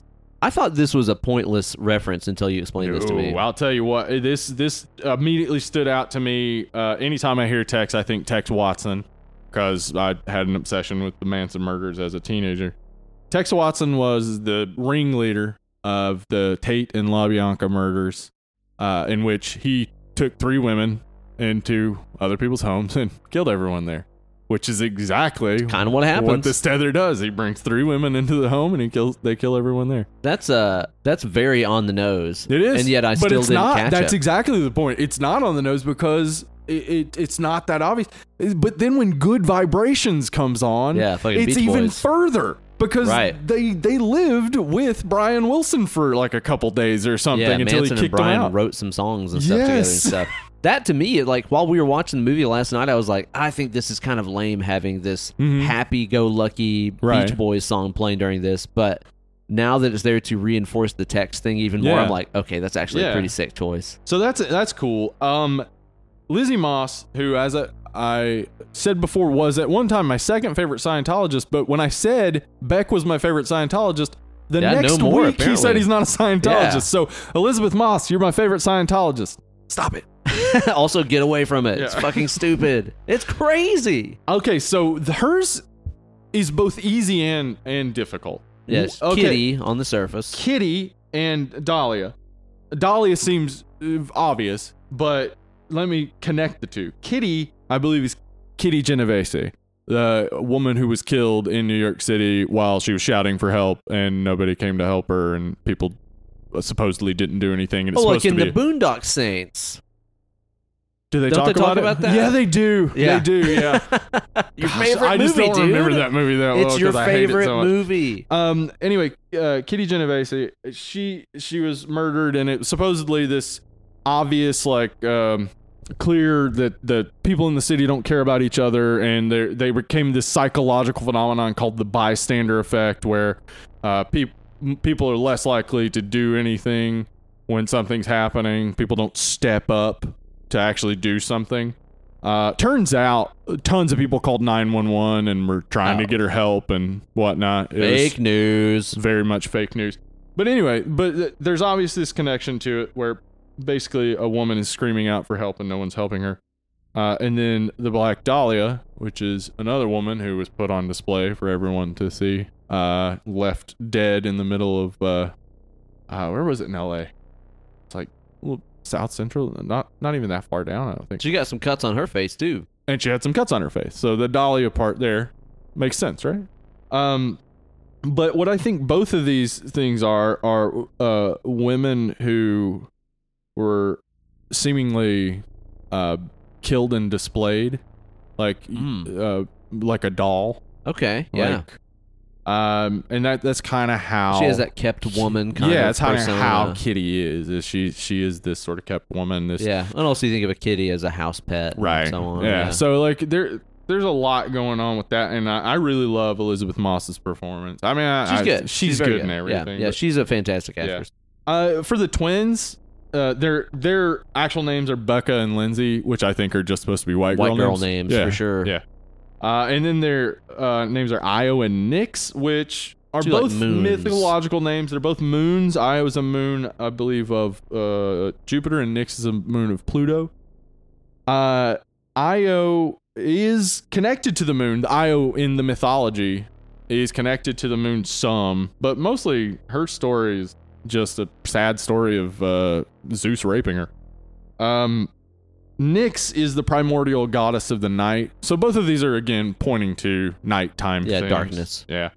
So I couldn't really find much with all the other tether names. Like some of it, there's like one person who is named Nancy, and her tether is Sid. There's a character named Danny, and his underworld person is Tony. So it's an obvious reference to The Shining. Yeah, there's a lot of Shining references in here for sure. There's one that I was just absolutely floored by. Could not figure out in the least bit. Troy, I don't know who that is. He's probably just some guy who gets killed at the boardwalk or whatever. And his tethered name is Brand. And then I remembered that Troy is a character in a Key and Peele sketch, and there's also a sketch where they brand each other, and I think maybe it was just like inside reference. Yeah, inside reference. Oh. Like, these are my two favorite sketches, maybe. Because the Troy sketch is the high on Hypotenuse one, which is hilarious. I don't know if you've seen that one. I don't know if I've seen that one. Oh, okay. Well, check it out. So yeah, there's just a bunch of interesting references there, but mostly they don't seem to have much meaning except for the central core people. They seem to all have like some meanings to their names. Yeah. But I found interesting too that the dad's name, the dad of the little girl version of Adelaide. Right. Yeah, his name is Wayland, like in Aliens. Oh, yeah, like Wayland Yutani. Yeah, and then the mom's name is Eartha, like Eartha Kitt. So, yeah, that's cool. It is cool. Man, those two were the most unsettling upper crust, lower crust performances for me. Yeah. Like that scene where she's like having the flashbacks where she was, above ground. Her dad was like giving her that t-shirt. Yeah. And then below ground, like his face looked fucked up. Yeah, like, and he just like hands her the shirt. Yeah, and the shirt. Did you notice the shirt? I didn't notice this the first time. The shirt doesn't say anything. No. It's just the general really colors like and pattern that, of the Thriller shirt. Yeah. It reminds me of like what your dreams or like your memories must look like in your head, where it's just kind of like a vague picture of the Thriller t-shirt. Yeah. So, I really like that a lot. So that it's like they're experiencing the world in a dream state. Yeah, right? And, it's really cool. And can you imagine if you were thrown into that? It's like throwing a sane person into an insane asylum. Right. Like they're going to become insane. Yeah. Yeah. I can't imagine that for a little girl being put into that. Seeing these people that look exactly like your parents, but aren't your parents. Yeah, that's the thing is like the real horror of this movie lies in the fact that, Red, who is the real Adelaide, had lived. I mean, how old do you think she was? Maybe 7 or 8, something like that. Yeah, I think she was like 6, 7, maybe. I mean, that's enough to where you start becoming aware of the world and your family and other humans and things stick. Yeah. So like, and then being thrown in that. Like, that is the true horror of all of this stuff. You can say that, like, the scariest thing is that there's these people that live these idyllic lives, and then these imposters show up. Yeah. The really worst thing in this is that this little girl got thrown into this underground layer of these, like, quasi-humans. Yes. Holy fuck, man. And whatever magic it is, apparently, if you're underground, you are tethered to the one above ground. Whoever is above ground is the one deciding actions. So we see her then being tethered, like when they're doing the dance and everything, like she's like all over the place because she doesn't have control of her body. Yeah. But then she seems to somehow learn to control, like, and they become disconnected somehow. And again, that's where some mythology. That's where it gets difficult and sticky, and maybe some of that exposition. Yeah, well, because she just kind of describes it as, and then the miracle happened, and it's like, it's a miracle, therefore I don't have to explain it. Yeah. Where again, it's like, that's where less exposition would have been more. It is. Yeah. I want to talk about, there are 2 religious perspectives presented in this. Yeah, I'm interested to hear about this, because there's obviously a lot of biblical perspective, and there's even talk of like God a couple times throughout this movie, as well as all the biblical names and stuff like that. But what's the secondary approach you're talking about here? Okay, so there's definitely the biblical approach with the Jeremiah 11:11, and we'll talk about what that means because it comes in. But the other religious approach is the Native American. When she walks into this is interesting to me, because that's something that is only there at the first of the movie. Like later on, that same Hall of Mirrors has been kind of like whitewashed as like Merlin's Maze. Yeah, because people don't like when Native Americans are used as mascots and basically, I don't know, tokenized. Tokenized, yeah. That's exactly how to put it. That's exactly what they were going for, I think, in those days. Was just like, aren't they weird and kooky? Right. This is crazy, right? So Hopi Indians. The narrator, who is Jordan Peele, is talking about the Hopi Indian creation myth. Okay. Now, the Hopi Indian creation myth that they first talk about her. They're talking about the Spider-Woman being told to create these worlds, and it doesn't go further than that. The power goes out. But what happens in the Spider-Woman's creation bit? Oh, and this is like in the overdub like narration.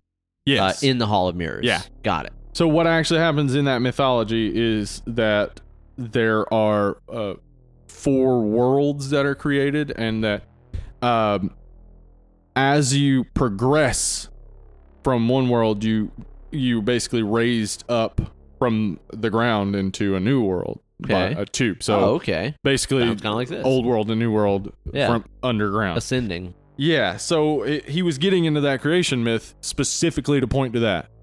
Like that's how deep he was thinking in this, that the tiny bit of narration in the background in the Hall of Mirrors that doesn't even play all the way through was actually connected to the whole story. I was really surprised by that. And so it's interesting, though, when I was reading about Hopi Indian beliefs and finding out they have this huge connection to the earth, and this idea that, like, you know, you should not remove resources from the ground and stuff like that, that basically it disrupts the earth and upsets the earth. And then the other perspective is this Christian perspective with this line, and this is interesting to me. Therefore, this is what the Lord says. This is Jeremiah 11:11. This is the scripture that we see written down, and then it's 11:11 is all over the repeated movie. Over and over. Yeah. Therefore, this is what the Lord says: I will bring on thee a disaster they cannot escape. I will bring on them a disaster they cannot escape. Although they cry out to me, I will not listen to them. And it's interesting. You're going from a religion that is very earthbound and seemingly about taking care of one another and taking care of the earth, to a religion that has a God that will bring a disaster on you that you cannot escape. Like, that is a thing he is capable of doing and will do and does do, in fact, in this very book, Jeremiah. Although they cry out to me, I will not listen to them. So I looked into this a bit. I read something. There's a Psalms verse that this seems to basically echo. And it really is about God committing genocide. It's about God killing a whole bunch of people because they wouldn't listen to him. Now, she says she saw the face of God, and the face of God is her above ground. Like, so to them, the above ground people were like gods. Wait, when she says I saw the face of God, right? Yeah. Oh, wait. Yeah, that's her seeing her above ground. But wait, no, but that's Red who says that. God, this is so confusing. I know. She says, I saw the face of God. Okay, so she's saying she saw herself, and basically now she has become God. Yeah, or something. become the savior. Yeah. And she's the one who is getting this fucking disaster on them that they cannot escape. So the not contradiction, but the fucking comparison, the parallels between the Christian hateful death god and this wonderful creation mythology, and how, like, one is about this happiness and contentment, and the other is about making everyone the same and getting justice for crimes and wrongdoings and things like that. So it's almost like Adelaide, when she was above ground, she had come accustomed to this more like peaceful, well, you know, her dad's a little drunk, but they're having fun time at the fair or whatever. She's used to that, and then she's thrust into abject terror and horrendous shit, and her world is turned upside down. And in being thrown from that, like, peaceful world into absolute calamity, the only solution she can find is to inflict that calamity back on the world. Yeah. That's the thing, and that's what makes the twist in this movie later on, that basically what you've been perceiving as the above ground Adelaide was actually the below ground Adelaide the entire time. I think makes that more significant to show that if you were suddenly thrust into this lifestyle or this world that a lot of people on Earth live in, then you would suddenly have the same brutal animalistic attitude as well, you know? People who are put into situations where they have to become adults or they have to engage in these adult behaviors early, they escape adolescence earlier. The people who've dealt with the shit are oftentimes more prepared and more capable in the world. So what we find then is that when above ground Red, in her world, we never see her do much until she has to actually come into conflict with herself. All she's doing most of the time is saying, like, you know, she doesn't really want to go to the beach. She doesn't want to do this. She doesn't want to do that. She's constantly saying the things she doesn't want to do. And really, all we get from her is that she's just this kind of amorphous person who doesn't have much personality that comes through. Nothing really shines through. Nothing is very amazing about her. When they start talking about her dancing, that's the little bit we get about her that shows her to be more human. But when we meet downstairs, Adelaide, we see a person who not only is very capable, but has organized all of this over years and years of work. She had to have done so much to make this happen because everybody else is inept, incapable. Like, she's making this happen. Yeah. Everything around her is pain and torture, so she has to step up. So there's like this, what I'm saying, I would say this then is getting at is that people who come from poverty, from bad backgrounds, the people that the tethered seem to represent, maybe in some readings. Sure. The people that come from these hard backgrounds, they can be far more capable, perhaps, than the people who have money or the people who have succeeded. They can have more talent. They could be better. They can do more, but they're never going to get up that escalator that only goes down. Okay, yeah. They're never going to get up it because the escalator doesn't go up. Right. That's it. That's one thing about this, too. I'm glad you mentioned that escalator, which is actually a de-escalator. Yeah. Because I remember the first time that I watched this movie, in my head, I envisioned it as, oh, there's an escalator that goes up. Yeah. It's not. It just goes down. It just goes down, which is about our economic state here in America. You cannot if you're born go in that up. shit, yeah, and that's all that you're around. If you want to get out of it, it's not. And it's not an escalator. It's not stairs. Yeah. It's you have to fucking swim upstream. This is coming from someone who grew up on the Upper West Side of Manhattan. This is somebody who knows, like, I've been privileged my whole life. Yeah. I mean, he's a black man, so he's had to deal with that, obviously. But he's been very privileged in a lot of ways. And he can see very clearly that there's no climbing up. Like, right. You just have to be up. There's no getting up. You either are up or you're not. Mm-hmm. And I mean, so that is definitely one of the things this movie is working on, is that tension between the lower class and the upper class, and how in America there is no longer that stairway up. Right. It is only down. You can only fall from grace. You cannot get back up. Yeah. Yeah, I definitely agree with that. That's something that again, I didn't really catch the first time around whenever I watched it, but I clearly saw it this time. That's just like, oh yeah, that thing just goes down. Yeah. You know?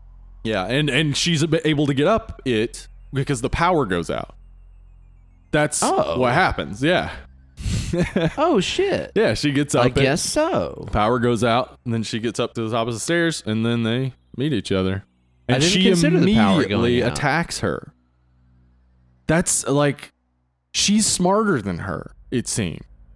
Yeah, and probably because she's grown up in the shit. Yeah, exactly. Like, she knows. Yeah, she has the survival instincts. Like, I see her, I'm in a place I've never been, I can replace her. Yeah. Like, immediately. Right, yeah. Cunning and quick thought. Yeah. So, like, the fact is, then, like, you have to keep the tethered down. Well, because if you don't, yes. they are that good. Because that's the thing that I think it's also trying to say too, is that the people that have been kept down the entire time if you're the person that's keeping them down, you're also just arming them with the skills that they need to take over and destroy everything you've created. So fucking be careful. Yeah. It's a thing. We saw the same thing in Green Room, too. True. Yes. We talked about the organizational skills of the deplorable, horrible Nazis. Yeah. God, what a movie that is. That is a good movie. We, in this country, for sure, are dealing with a situation where it's no longer about working together as a country. It's no longer about being the best country in the world. It's them versus us. Them versus us. Yeah. And if you live here, that doesn't make you us. That just makes you maybe us. Sure. Are you the right color? Do you have enough money? Where are you from? What languages do you speak? What's your job? Are you good enough to be us? Yeah, these are things that divide us versus them, which we talked about in the minisode a little bit too, but it's like, especially with the country being as absolutely divided on so many lines right now, whether that be rich versus poor, Democrat versus Republican, straight versus gay, whatever it is, the lines of us versus them are stronger than they've ever been in this country. Yep. And also, too, just the fact that us could also just mean United States. Yeah, that's U.S. U.S., yeah. It's a pretty cool dichotomy he worked into there. I mean, the line, "We are Americans," is it's both like a reflective bit from the bit she saw of the Hands Across America commercial. Like that's the bit she remembers of herself. Hands Across America. I remember this commercial. So America's where we are, and that's what we are. Yeah. We are Americans. But the statement is further, of course, like, we're fucking Americans. Like, we're living in your country, same as you, and we don't get anything. Yeah. Nothing. Well, and I think, too, the fact that the people that live underground are exact clones of us in every way. They look like us and everything.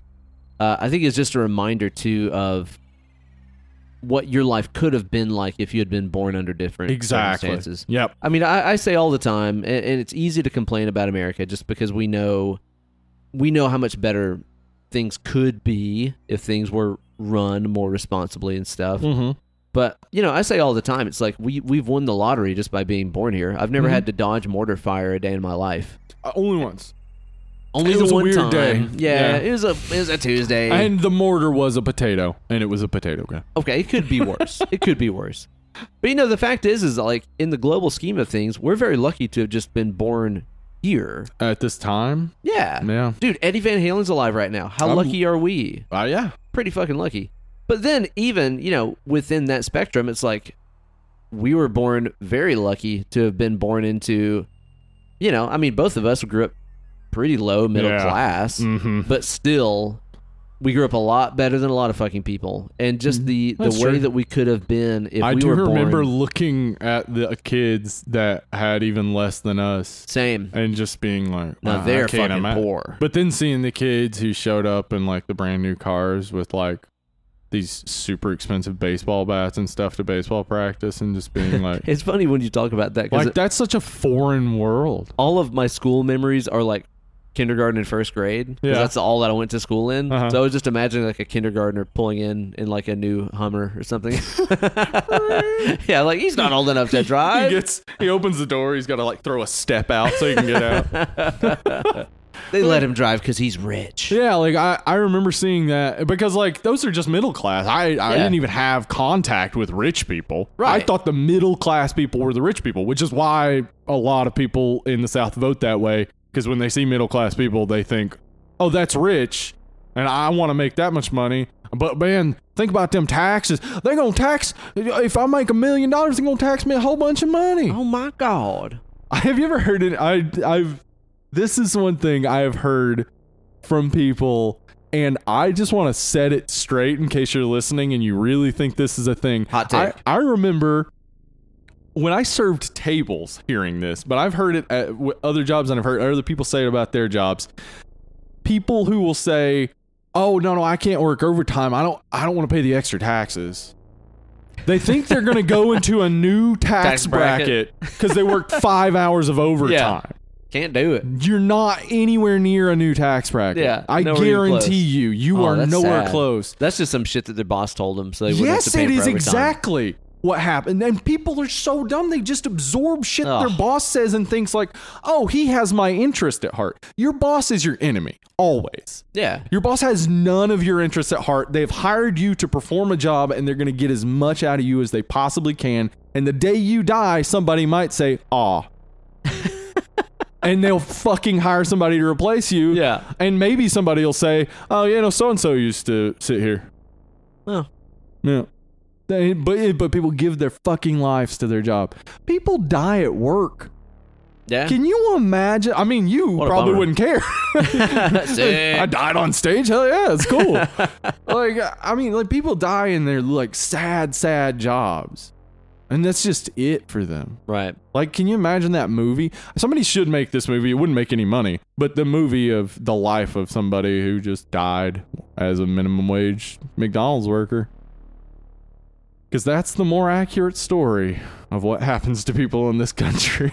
Brutal, man. Yeah. Anyway, so that is definitely what a lot of this is getting at. Yeah, I think so. Because, I mean, the fact is that if you were faced with this alternate version of yourself, that if you had been born in a horrible, brutal inner city circumstance where your parents are fucking crackheads or whatever, and you saw how you would have turned out, it would probably horrify you. Yes, because you'd be like, "This is not me." That's such a different idea of who you are and what you are. Like I think about, because like again, my dad was in jail for selling cocaine several times. Yeah. Like my mom was on pills legally, and because she had migraines, but this was before they realized that just giving pain pills like constantly leads to problems. First off, doesn't even help migraines. No. And second off, leads to major problems.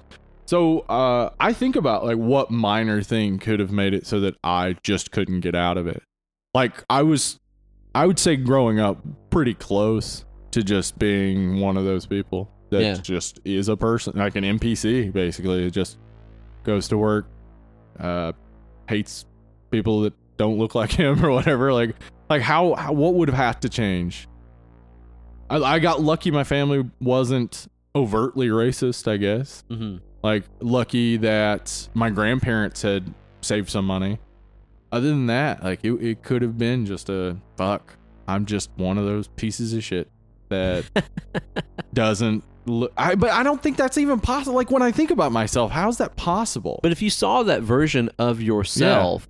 you would be like disgusted because exactly, it is not what you identify as yourself. That's exactly my point. Yeah, because you decide who you are by saying who you're not. Yeah. And if you saw the person who is everything you're not, you'd want to kill that thing. Yeah, because you hate all of that. You've decided to not be that. Yeah. So if there was a racist drug addict Steve out there with like a bunch of kids living in a trailer in Talbot, like, yeah, I'd hate to see that. Don't tell shit about Talbot.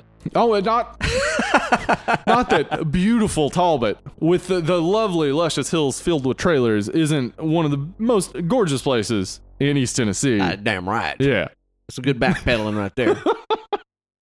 But, I mean, I think about that guy, and I hate that guy, and I don't want to see him. I wish that it wasn't possible he could exist, and that's where the hatred comes from, because of the possibilities. Like, like, where along the way could this have happened? And everything just goes to hell. Like, and you know, one thing that really kind of struck me this time around too, as I was watching the movie with a more careful eye, I guess, watching for those differences between the above ground and the below ground versions of these people.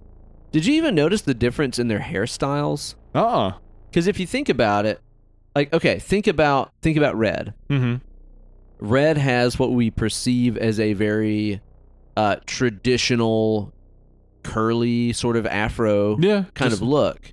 Meanwhile, above ground, Adelaide is kind of rocking something that is the hair is down. Yeah, it's less scary to white people. Right, she rocks some little braids. That's and stuff. true, and also Gabe speaks in that white voice a lot, especially like when he was first talking to the family outside. He's in the nice like white voice, but then when he's like comes out with the baseball, he's like, all right, man, like he puts some bass to it. Yeah, that's interesting. And even too, like if you look at Zora's hairstyle is more, again, it's more of a traditional kind of like curly afro kind of look, and Umbre's is a straightened, so they're back. just opposites. Yeah. Huh. So they even went to that detail, which again goes back to the Michael Jackson thing to me. Yeah. It goes back to Jackson 5. Michael Jackson had a fro. That's true. Michael Jackson had... Yeah, he had that like jerry curl in the 80s. No, actually always after that. Yeah. And then just long, straight hair. Yeah. Again, more and like... it just looked like a wig. I think it was. Very wet. I think it was near the end. Yeah. So actually, speaking of Zora, that goes back to my point about like the difference between adolescences. Zora is talking about track and how she's just not interested in it or anything and whatnot. And it's obvious when we see Zora and Umbra together that Umbra has a lot of talent in running. She's fast. Yeah. And she has like the endurance to keep it up. So it's like they both have this natural talent, but Umbra is down there working on it. Whereas above, like Umbra, taking it for granted up there. Yeah, above it's being taken for granted. Down below, she's working her ass off to be the best at it because they're opposites. And so by doing that, then she has the advantage over her. It's interesting because having the advantage over her only matters because they're rising up. It only matters because they're deciding to not let this shit happen anymore. Like, they would never change. Everything would always be the same. There would never be a person who just accidentally went down and was like, hey, all these people look like people I know and they don't seem to have any like control of themselves. That's weird. I'll go talk to people about it. Like, it wasn't hard for the girl to find the like passageway that led down to the tunnel. And like if she found it, she would have found the escalator. And she would also know, probably from experience, that you can walk up escalators that are going down. Sure. It's very possible. Yeah. Just run. You'll get up there eventually. It's a little harder. It's hard, but you can do it. But like, so like it's crazy to me that nothing had happened up to this point to cause that. But then again, you'd have to assume because of the little bit of exposition we got that that means the government is somehow hiding it, I guess. But why is there's not like anybody guarding it? But that's the thing. It's also just like hiding under a hall of mirrors on a boardwalk thing where the Lost Boys is being filmed, I guess. Was this the plan all along, maybe? Is it like a hidden in plain sight thing? Yeah. Or it's just like we're acting like this isn't going on, but it's happening right here. Yeah. I don't know. That part, like with all the service tunnel connection stuff, was just like somebody has definitely come down here before. It's a service tunnel. Yeah, I should think. Like, how did they not come across this fucking escalator? These are the problems people have with the movie, and I think they just you're right. The extra exposition actually makes the problems. It makes it harder to take it as purely allegorical. Because if you take it just as allegory, it all works well. Like the rabbits make sense because the rabbits, like they're being fed the rabbits, but the thing about rabbits is eating rabbit only can cause what's called rabbit starvation. Yeah, you'll starve to death. Yeah, they're actually too high in protein and too low in fat.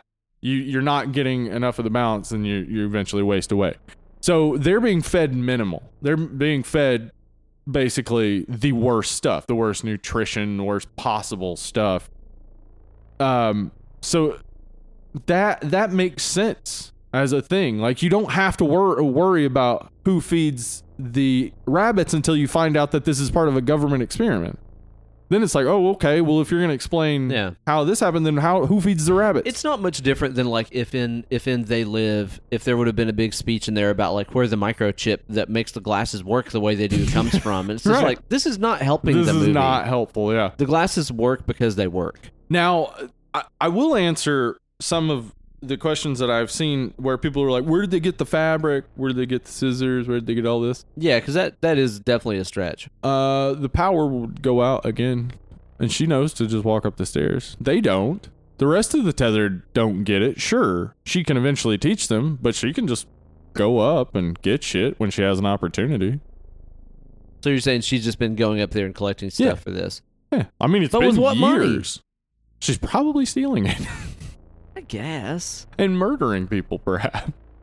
But it's all like matching jumpsuits and matching scissors. Well, you just have to break into a fabric store and steal that fabric. You can make that. But later we get the impression that it's the like entire nation that's wearing the same thing. Okay, I had a question about that. Okay. At the end, are we seeing that it's going to be the entire nation, or are we just seeing the length of the hands in this area? Because we know that there are thousands of miles of tunnels. Actually, it says there's thousands of miles of tunnels, abandoned staff, blah, blah, blah, blah. Many have no known purpose at all. It doesn't say they connect. Yeah. So that was my question, too. Like, so how are they communicating? If she did get across the country, that means, again, she got out, went to other places. I don't know how she would find them. That'd be a lot of legwork, Steve. Yeah. So I think at the end, what we're seeing a stunning amount of organization, considering you're dealing with a non-verbal, non-speaking group of people. Exactly. That'd be a little hard, man. I think at the end, what we're seeing though is just the Hands Across America of the people there in Santa Cruz. Do you remember Hands Across America? Whenever that was like a thing in real life, I don't. Like, I thought that was something they made up for the movie, but I guess this is real, and they really did this. I do remember it being a thing. It wasn't something that I remember because I was in Jefferson City. I don't think it was coming through Jefferson City, but I believe they did it maybe up here in Knoxville. I mean, the actual Hands Across America, though, didn't even come through Knoxville. It went up from Memphis to Indianapolis and then over. And it was meant to be this thing that would help out, like, the homeless and feed the homeless and the less fortunate and it raised stuff. A whole bunch of money for the home. Like, back in the 80s, you can still get away with this. Like, whenever you're at Walmart and they say, do you want to give $1 to this kid? And you're like, sure. Like, you don't research where that money's actually going. So, like, yeah, they raised like $30 million for homelessness.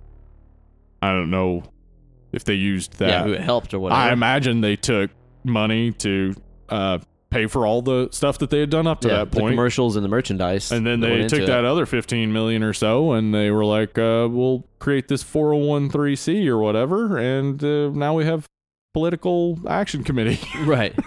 We can tell people what to do with this money. You should help homeless people. And also maybe pass a law saying these Vote people for me. can't be here.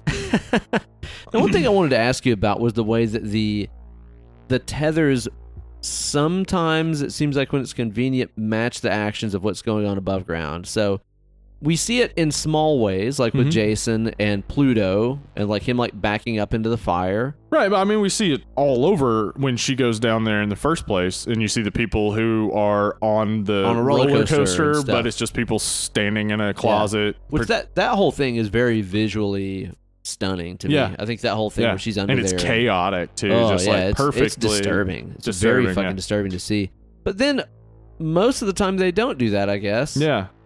It just kind of seems to happen when it needs to. You know what I just realized? They have to be connected. The tunnels or whatever have to be connected, or they still, at the very least, have to be somewhat maintained by whoever made the clones. Because otherwise, Gabriel's tether wouldn't be there. And so actually they were still doing the program when the kids were born, I would assume, right? I don't know. And somebody had to move their tethers to Santa Cruz when they came on vacation. Oh, that's right, because they were on vacation. They didn't live there. Yeah, see, again, this is where stuff starts to fall apart. That's where it all started, too much exposition makes this not work. Yeah, I mean, if you fucking take a flight to Germany, where does your tether go? Yeah, the assumption would be Germany, but they said there are thousands of miles of tunnels beneath the continental U.S. Yeah, so it's if like you go this to Alaska, is just America. Nope. I mean, is your tether just running into a wall the whole time, or what? Probably. Actually, from seeing how the tethers seem to operate, that might be it. They just keep running into a wall over and over and over and over until you get back. But it just seems like they do what you're doing when it's convenient for the sake of the movie. I think so. I mean, because like when Jason backs Pluto up into the fire, well, he hadn't had that level of control over him the whole movie. No, not the whole movie. And it's possible that Jason is learning. It's also, I mean, like, it's really possible that Jason and Pluto and Umbra and Zora are connected in a different way than the others.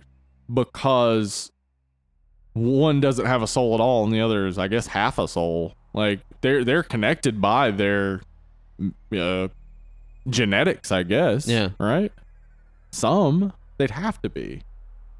Yeah, you're. I mean, you're right though. Every avenue you go down, it's like, that doesn't all jive together. It doesn't all come together to make sense. Yeah. So yeah, it becomes kind of a problem if you think about it too much. Honestly, it would have been better to be a simple allegory.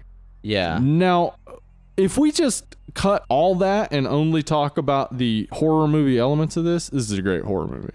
Okay, that's what I was going to ask you about. Is like if you found it to be a good scary movie. Yeah, this is a good scary. I actually half awake the other day. Thought Red was beside my bed, just staring at me. I was like, "What the fuck?" And I woke up and I was like, "Oh, okay." Whew. There's stuff in it that I found very, very, very effective. There's some other things in there that I thought were just kind of corny, honestly. Okay. That to me are just kind of like horror tropes that are kind of played out. All right. Like to me, the intro of the movie with the girl descending, going through the darkened funhouse, the House of Mirrors and stuff, and then seeing her second self. I was like mortified whenever I watched this the first time because I was like, I have no clue. I should inform you. Mortified means embarrassed. Oh, I was terrified. People keep messaging me. Really? Being like, you should tell Ben that mortified means God embarrassed. damn it. Well, now I know. Fuck. On the national stage, no less. I just thought it meant like petrified. No, it means embarrassed. Well, fine. Yeah. Well, I was very scared. I get it. I was plumb scared. But like other parts of the flick kind of just got into my bag of like stuff that's in horror flicks all the time that I don't think is very scary. Okay.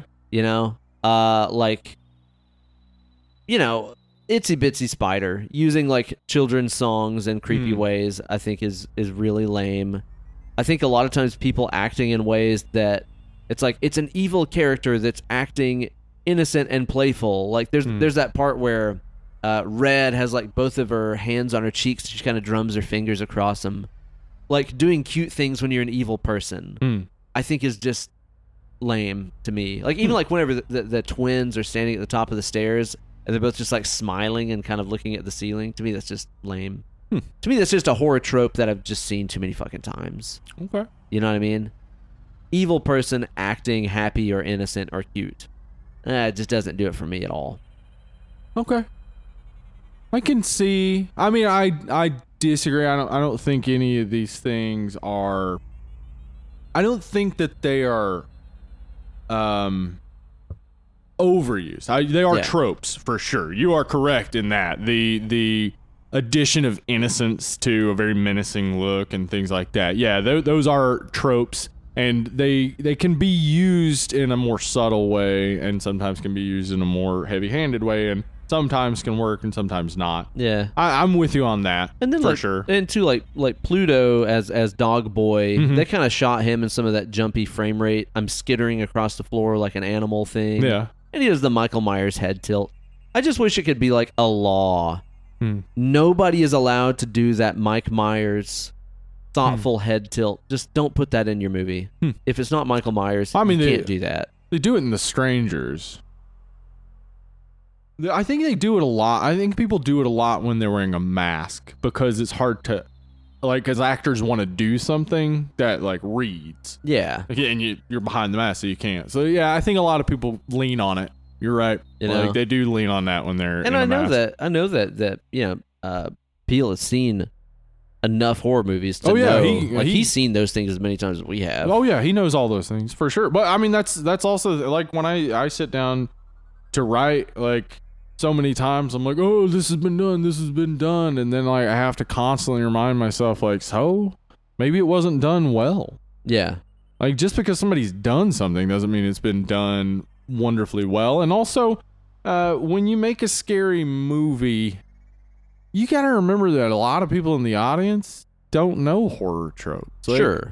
I mean, we're sick to death with them. That's why when we see something like The Witch or Blackcoat's Daughter or stuff like that, we're like blown away, and other people are like, oh, I wasn't really impressed by it. Right. Like, we're blown away because it's so far away from so many of those tropes. But even though it's like paying homage to other movies, it's so different. And so, like, I think that this movie I think it does some of those things differently, perhaps, but it also just...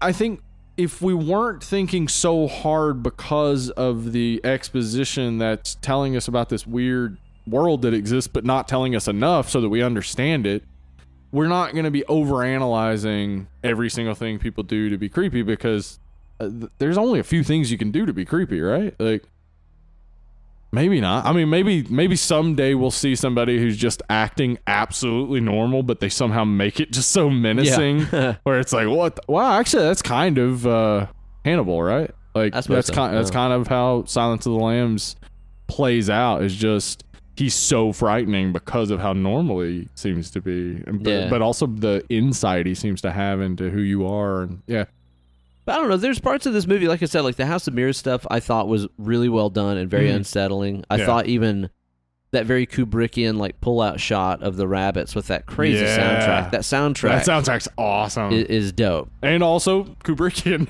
I would say that's something you might see in a Kubrick movie if he had made more movies. Yeah. That is very weird, like chanting in another language, weird soundtrack. I thought it was very, very cool. I was digging that. I like the rabbits, the caged rabbits, and then later they're out of their cages, and it's almost like a representation of, experimentation, which is what these people are. They're just experiments. Like, they were just trying to make some, I don't know, what were they attempting to do?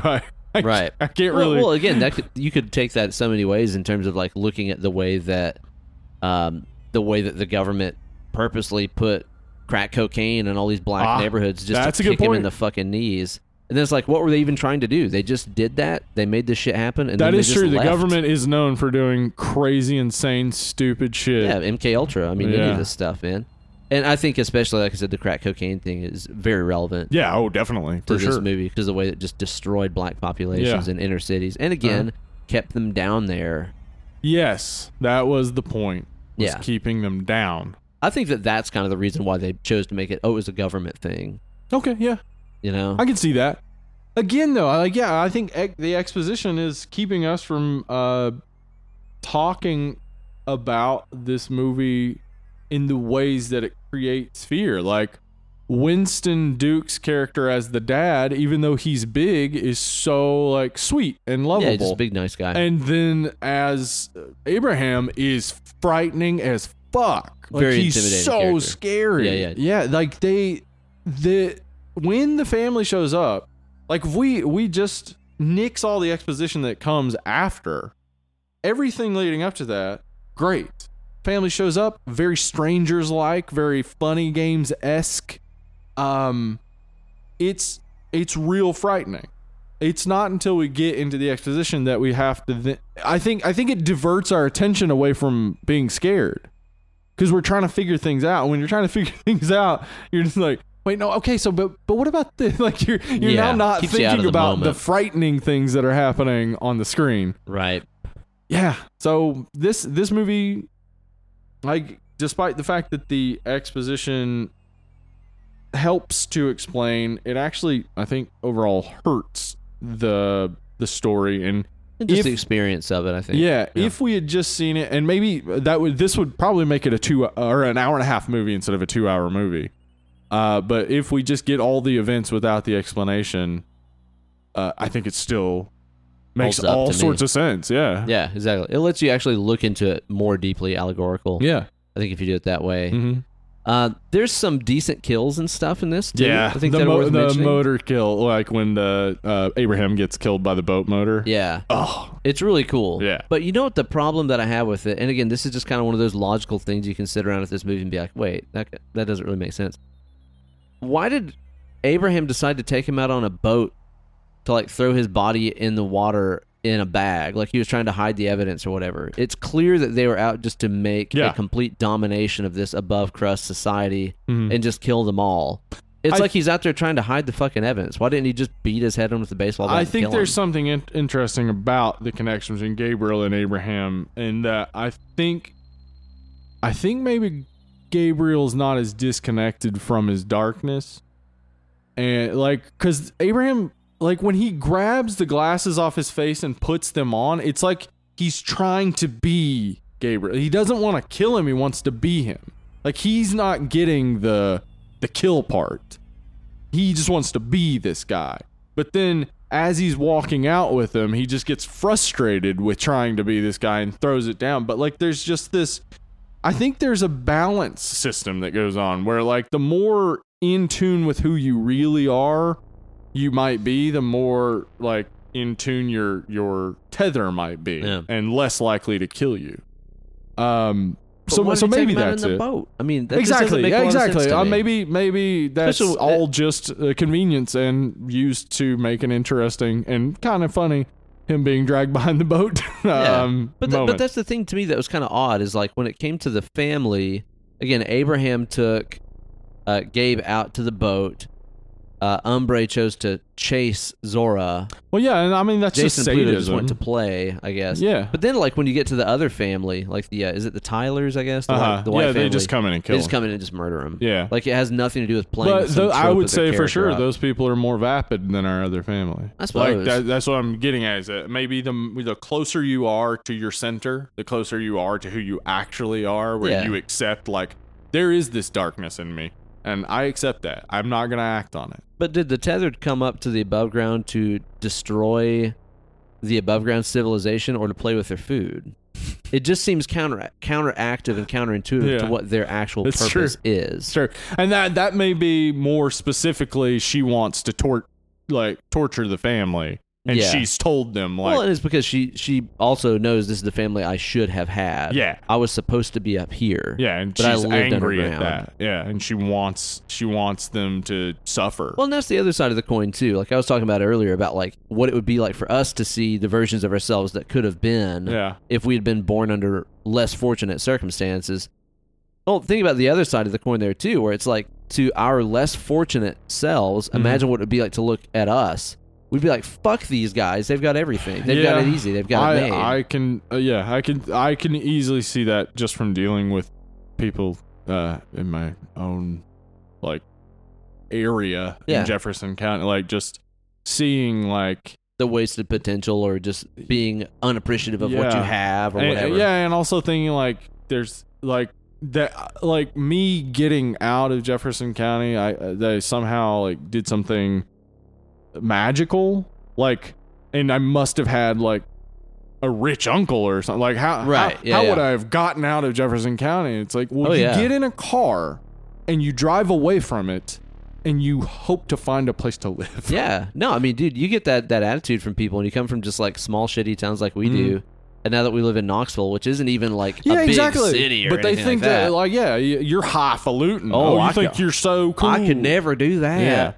Yeah. It's like, you really could. You really absolutely could. And in fact, it wouldn't cost you much more money.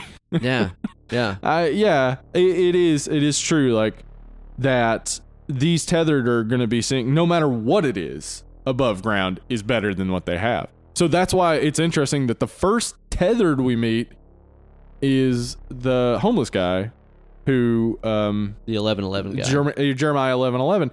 Okay. So, that homeless guy, like we see him dead and it's almost like it's from the perspective of Jason, like because they're driving past that ambulance and the mom says like don't look, and then like the camera's looking kind of from the back seat and it's like maybe this is supposed to be Jason's perspective. And then when they're on the beach and Jason's walking around and he sees that person with blood dripping from their hand, but we don't see their face, and he's staring at him, we find out later that is the homeless guy. So he saw this guy dead just a little bit ago, and now he sees this guy standing there with still alive with blood on his hand and 1111 like scratched into his forehead. Yeah. So like Jason's experience is he's the first to see them. He's also the first to say there are people outside. Like he's constantly having this experience of clashing with the knowledge. Like if this movie had been told from his perspective, it might actually be way better. And then he's also the one that seems to realize at the very end of the movie that his mom is not his mom. Yeah, but it is his mom. I mean, it's his actual mom, but she's the tethered mom. Yeah. Yeah. So no, it does seem like his outlook and his perspective is very important on this movie. So, I think I'd like to watch it again with that in mind. Oh, I can't remember what I was getting at about the first tethered to come up from, or the first replacement. Yeah. Being the homeless guy. Whatever. I'm all over the place because, like, seriously, this movie is all over the place in a lot of ways. Like, these connections all work. It's like an intricate web, which is why his connection of Spider-Woman and Itsy Bitsy Spider thrown in at the beginning. Like, it's a very definite interconnected web, and if you could see it all, I bet it would make a whole lot of sense. Or it might look like Charlie Day in Always Sunny with his map with all the red strings all over it. It's hard to say, man, because, like, obviously with Get Out, that was such a clearly focused movie that I think you could enjoy it in its allegorical sense, and you could also just enjoy it as a standalone movie. As a standalone movie, it makes sense. Yeah, and it's a crazy movie about people trying to, like, steal your body. And the world, That's world is pretty easily defined. There are these rich white people that want to take black bodies. Yeah. Mm-hmm. It's pretty easy to get at. And then you can look at how deep it goes, and it gets even better. Yeah. Sometimes I feel like there's almost too much in this movie. Yeah, that's exactly what I would say, is that this movie gets too much. Now, here's what could happen, and I hope this is what will happen. And I talked about this a few weeks ago when I said that I had watched Happy Death Day to You, the sequel to Happy Death Day. And when I watched Happy Death Day, I wasn't very impressed. But then watching Happy Death Day to You, it, like, opened up the exposition of the first one and made it all make way more sense. And made me enjoy the movie so much more. And, like, made me think, like, oh, well, that is actually a pretty good movie. Okay. So it is very possible that he could continue to flesh out. This could all be a world, and he could continue to flesh it out with other individual stories. And slowly we get to this central, like, idea of what's happening, like, who's making these things occur. I don't know that it will. I would say that, I mean, one, he's really getting heavy into producing, which I understand. That's where the money is, and it's less work. All right. Yeah. So he seems to be really leaning into producing with The Twilight Zone, and he's got that Nazi hunting show coming out on Amazon Prime. Like, I don't know if he's ever going to get to maybe redeem this movie with more. Like, yeah, more, but with a self-contained story maybe. But if he does, that could be cool. This could all make sense. I'm sure in his mind and the way he's written it down, it probably does all connect. But it's just so much. It's so much to try to connect all the things. It's odd to me because it simultaneously feels like there's still more left on the table, but there was also too much here. Yeah. In a lot of ways. Yeah, I mean, actually, this is like kind of a curse of Wikipedia. Like, I do this too, where I'll when I'm sitting down to write something, I'll research it and I go to Wikipedia, and Wikipedia has so many other links to other articles that are connecting these things that then you move to those things and you start to be like, oh man, that actually does connect to this thing. But you're reading like 15 different things. Yeah, you start off on Pokemon and you end up on fucking Nietzsche. Yeah, and now you're now you're saying Pikachu is the monster that we shouldn't we shouldn't be looking into the abyss because maybe Pikachu's staring back.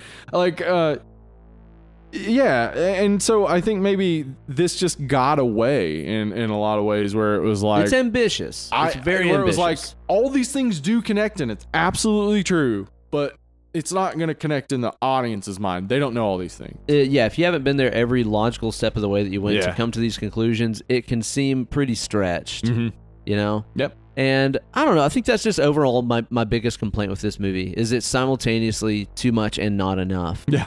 If you want it to be a logical thing where there is a reason why these things happened and how this program worked and how it was abandoned, cool, you can make it about that. If you just want to make it purely allegorical, where these things don't really have to make sense, it's just there for you to observe society through a different lens, great. I love those kinds of movies. That's fine too. But it seems like it's kind of trying to get a toe in both waters to me at a lot of points. And it doesn't necessarily make for a great story. I mean, because essentially the entire plot of this is there's a family. Some other people look like him show up. They terrorize him. And then they find out that the mom was one of them.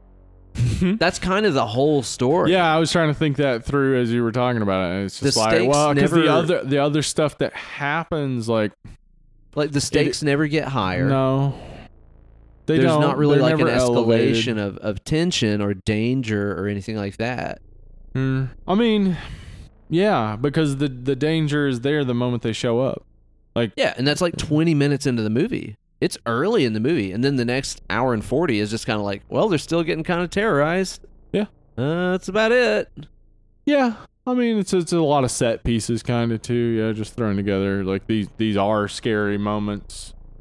Like, how relevant would this be to a story? I mean, I get them leaving their home, trying to escape to go somewhere safe, and finding out that place is not safe. That is a great horror beat. Yeah, sure. But then beyond that, now that they've found out that no place is safe, and she's saying we need to go to Mexico or whatever, and it's like, yeah, like that's actually how this should end, probably, is them just escaping, like not dying. Well, but then the thing is like, having seen Get Out, where that movie, and again, it's no fair to compare somebody's second movie to the first movie. You spend your whole life writing that first movie. Right. But still, with Get Out, it showed that he really knew how to make that just pressure cooker of tension. Yeah, because just that's all keep set getting higher and higher house. and higher. Yeah, dude. And at first, it's just like, man, the parents are treating him like he's this trophy black guy and stuff. Right. And then it's getting weirder, and you're like, oh, dude, you got to get the fuck out of this place. The tension just keeps getting higher and higher and higher that whole movie. Yeah. This, honestly, the tension kind of peaks at 20 minutes in. A family shows up. I mean, they look just like us. What the fuck? It never really gets higher than that. I mean, it certainly does diminish the tension when the first one of the family they kill is the most intimidating. Yeah. The fact that the dad other dies first. Yeah, he seems like the most dangerous one. If they hadn't done that, actually, like what if instead of killing any of them there, the menace is still behind them, they get away, they get to the neighbors, and then find out, oh, this is happening with them too. And then maybe you get a third because, you know, threes work with people for some reason. You get a third instance where they think they're getting away, but then they find out, oh, no, these people are also these type. I mean, what is your ending then, though? Like, right. It's got to go somewhere, and that somewhere was just everywhere, kind of, right? Yeah. Where it's just like, it doesn't hit in that exact moment. Never really gets to a fever pitch to me. Yeah. I am saying all this, but I highly enjoy this movie, and I still like it. Really like watching it. Like I'm actually not. I'm not mad at the exposition because I feel like it's going to turn into something. Like, I feel like when people started seeing connections between Get Out and Us, and Jordan was just kind of, you know, like, yeah, maybe, you know, it was like one of those things where it's like, oh, okay, he's got a whole world of stuff that he wants to make happen. Well, and that's the thing about this movie, and I maintain it the second time around. I said the same thing whenever I watched it the first time. Like, there's some movies that you watch where even if there's stuff you don't understand, or it's things that weren't clear, you still watch it and go, but this guy is a competent filmmaker. I feel like he had intent when he made this stuff. Yeah, that no one could say this movie doesn't look great, doesn't hit. Cinematography is fantastic. I mean, the script hits all the beats. You said it's around 20 minutes in that the family shows up. That's the inciting incident. That's like, it's where it should be. It's progressing right. They're moving along, but then like the ending has to try to explain all this, and I feel like it actually may have been better if she couldn't talk at all. If like the tethered had learned to speak above ground, and her voice box had been permanently damaged, she couldn't speak at all. So it's just this constant, because what it looks like, especially at the end when they're fighting, is that it's like a dance. It's like they've always been dancing. Sure. They've always been in this constant motion where one's motion is mimicking the other. so perfectly that it's almost impossible for them to hurt each other. It would have been very interesting if all of the events had happened. She had never spoken a word. They get to that point. We're seeing all the stuff down there. We're seeing all this stuff. We're not explained it at all. We see the dance fight, etc., and then she's dead. And then the end. And we're left with lots of questions, but also, like, they're questions that could be answered with the movie itself. Like, you could just be like, well, we knew they were bad.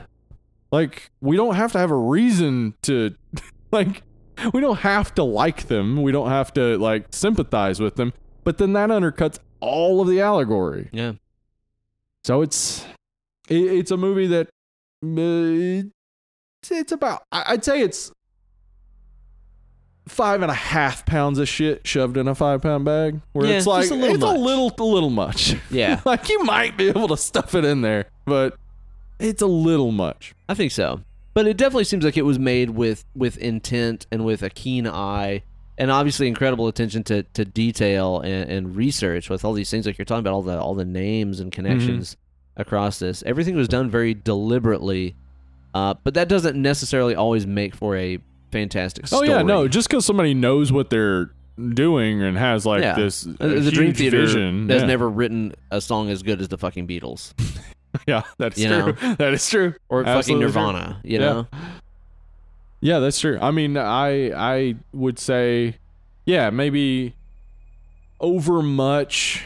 Like, I think of, the connection between, similarities in Get Out and being John Malkovich, and also this, and being, like, there's some similarities between Jordan Peele's mind and Charlie Kaufman's mind, I think. And because of that, just like Charlie Kaufman, I assume Jordan Peele is oftentimes tortured by the fact that people don't see the connections that he sees. Probably so. Yeah, probably. So he's probably listening to this right now. I'm sure. Just punching his steering wheel. I bet he's got a lot of time listening to podcasts. Drop us an email and let us know what we missed. Say hi to Chelsea for me. You got anything else about this movie you wanna pick apart or point out, Steve? No, I mean, really, what I would say that in the end, like, the important thing to take from this is like what it's about, what the central theme is. Yeah, is that there. Okay, whether we are speaking of ourselves or others, we are inseparably connected. Yeah, we're all just human beings. Yes. We're all Americans if we're living over here. We are inseparably connected to the things that we hate about ourselves, the things we don't want to be. We're inseparably connected to them because we are defining ourselves against them. We are inseparably connected to all people in the world because we can't just kill them. That's just true. Like, you run into people who challenge accepted. You run into people who oppose your viewpoints all the time, and you just gotta learn to coincide. And in this case, this is a world where both self and the people who are at the least advantage versus the people who are most advantaged are so far split, so disconnected. I would say that in some ways, like, the tethering is basically like how at work you're tethered to the higher ups. They make weird decisions and then you gotta act on them. Okay, you're just all over the place, and you have no idea what they really want. And you're listen just to the top brass. You're just being fucking puppeted. Yeah. And even you may know that you shouldn't do this. Is stupid. This is not going to work. Okay, but you still got to do it to keep your job. Like, we're inseparably connected as a people. We are all tethered. We are together. We can either work together or kill each other. Those are the options. Right. And so far, we've just been killing each other. It seems that way. Yeah. It seems that way. And the bleak ending at the end is it'll probably continue to spread. That we will just be these, like, ignorant, disconnected assholes. Which is what I would say at the end the tethered are. Ignorant, disconnected assholes. They no idea about the world above them, but now they're going to rule over it. How? Because they're fucking mad at you. Yeah. For ignoring them, you know? Yeah, oh, wow, man, it sounds... I don't know, again, like, if you just look at this and don't see the Trump to it... Like, you might be a redneck. You might be. So, yeah, I think in the end, this movie really is trying to deal with those things. It's trying to deal with the economic, racial divides, things like that. They're all through this country that are really hitting in this moment in 2019. And I think it does a good job of conveying that. As we said, I think almost anybody who saw this movie would probably see that connection. I think so. And I think there's definitely a message in here, too, about, you know, whenever you're looking at whatever disenfranchised, downtrodden group that isn't your sphere, and you're looking at them, and it's easy to ignore them, and it's easy to treat them like shit or not give them enough due because they're not us, it's them. Right. Instead, I think it's important to see how dangerous that is. And I think it's very important to see how, you know, the only difference between us and them is that we're comfy and they're not. And we're comfortable with them being not comfortable. Yeah, that... And how mad that can make them. And how powerful that can make them as well. Yeah, that is enraging. Yeah. It is just enraging. Like, because there's nothing more powerful. There's nothing more powerful than a group of people that have been ignored. No. You know? The anger that those people must feel. Yeah, and I think this does a real great job of getting that theme across. So, when I'm considering, like, you know, final sort of thoughts on this movie, I think it succeeds in getting across what's probably its primary message. Yeah. It's, for me, I think extremely well shot. Love the lighting choices. I love just everything about the look of the movie. It's fantastic. I like the very specific look of the tethered. The idea that they would basically look the same, like that. Yeah, they're just like us. They look just like us, yeah. And then they also look just like themselves. Like they have no experience with the world. They have like that is the bit of experience they have with the world. So that's what they know. Yeah. And they don't even have that experience. They're getting it secondhand from her because she saw Michael Jackson's Thriller, and I guess wanted to stab people with scissors.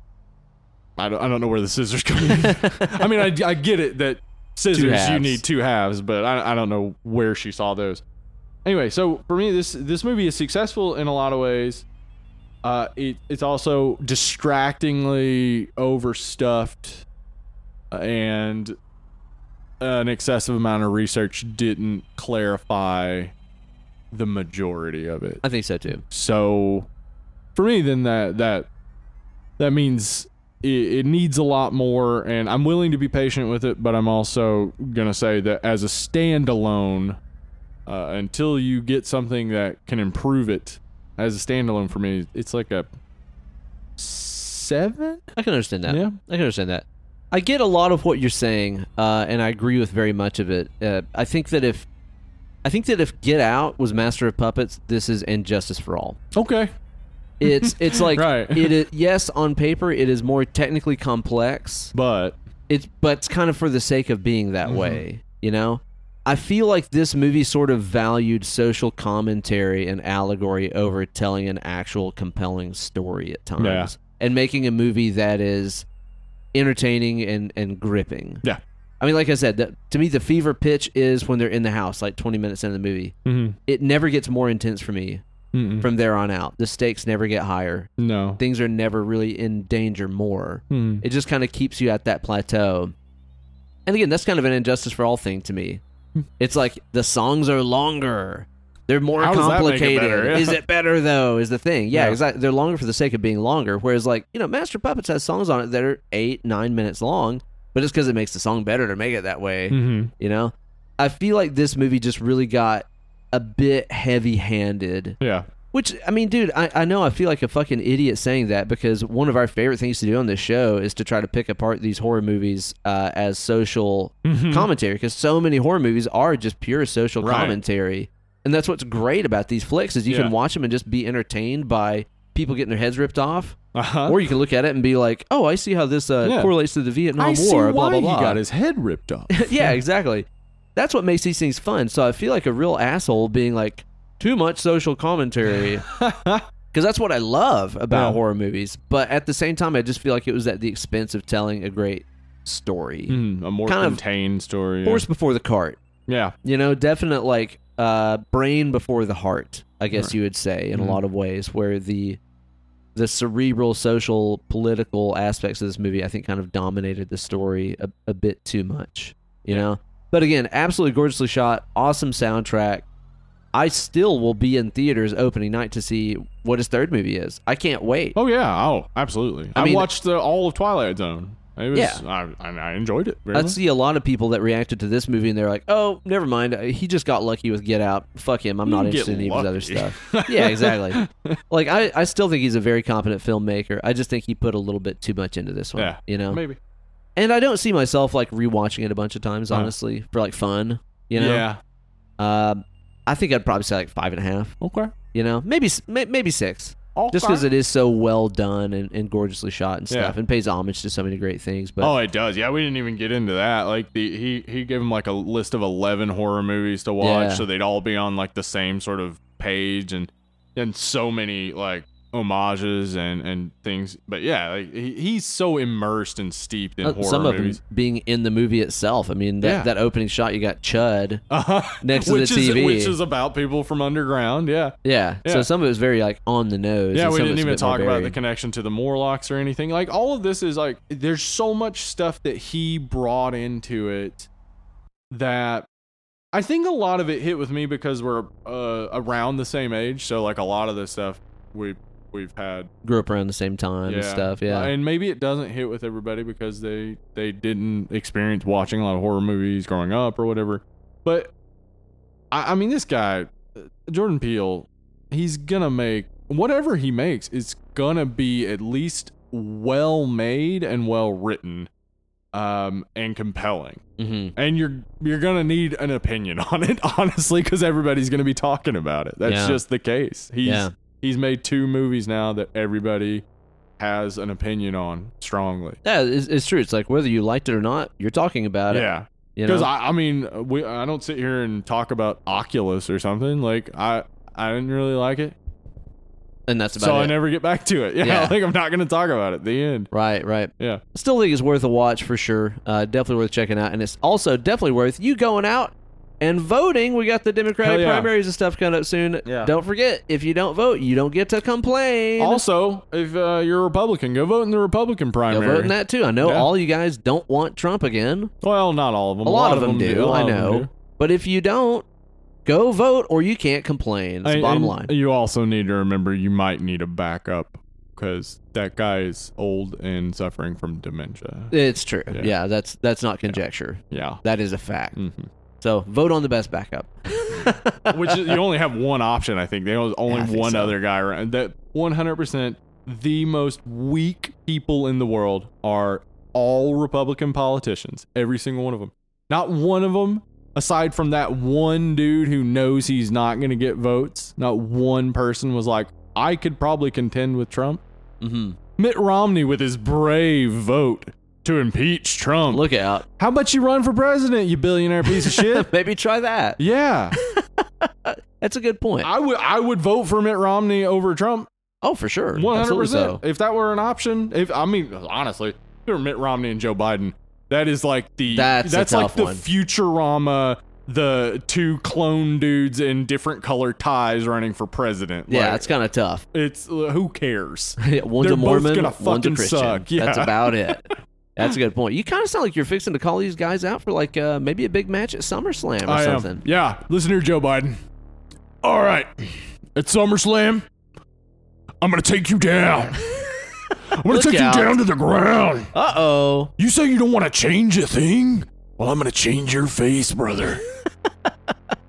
So be sure to go out and vote in them things. Also, if you want to vote on what movie we should do later on in the future of the show, we have a Patreon page where if you support us on the $5 level, you can put in a vote or whatever movie you want us to cover, and we randomly pull those from a hat. And we do those, I think we've decided now, on the 4th episode of every month. Yeah, our Patreon pick will be the 4th episode of every month, so you will you'll hear the announcement after the 3rd. And if you are a Patreon member, patreon.com/deadandlovely. If you are a $5 member, I will start asking at the 2nd week. We'll do the what you call it. I know this is a little hard. Some people have messaged and been like, "Oh, I'm always missing the Patreon thing." We've kind of done it at random. Yeah, because it's all over the place. And that is an issue of just we have to have time to record the video. We don't always have a lot of time. So we will try, though, in the future, now that we've figured out we're going to do it the 4th Sunday of every month, we're going to try to have the Patreon submission post up on the same time every month so that everybody knows and everybody has time to post something. That's right. You guys can also follow us on Instagram and shit. Tell them about it. Instagram.com/deadandlovely. Oh wait, no. Instagram is Dead Lovely Pod. Sorry. That's it. That's the one. Yeah, and at Dead Lovely Pod on Twitter. deadandlovelypod@gmail.com is our email. What else are we? YouTube. We got the We're YouTube. on there, Dead and Lovely.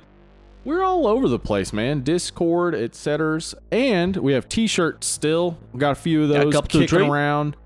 If you want a t-shirt, email us. Let me know. I'll get you a t-shirt. That's right. We'll work that out. Well, in the meantime, next week on the show, we're going to be talking about one that I've wanted to see forever just because I've always been intrigued by the name. I know nothing about it. Dude, and I'm not going to watch a trailer or anything. I'm so glad you don't know anything about this because it's fucking weird. What people are we talking about, Steve? The people under the stairs. Ooh, yeah. Yeah, this is directed by Wes Craven. It's a weird one. Awesome. It's a strange one. I'm excited to see it. Yeah, again, I know nothing about it, so I'm just going to go in blind and take it for what it is. So that'll be a fun one to cover. So you guys be sure to tune in next week and scope that one out. In the meantime, thank you guys so much for listening to the show. Rate and review on iTunes, and if you do so, be sure to leave a question at the end of your review, and we'll answer that on a later FAQ that we'll do as part of the Preview Palace. So be sure to go on iTunes, rate and review, put up a question about anything you want, and we will answer that on a future episode. Well, you guys have been fantastic. We've been Dead and Lovely, and we'll catch you guys next week.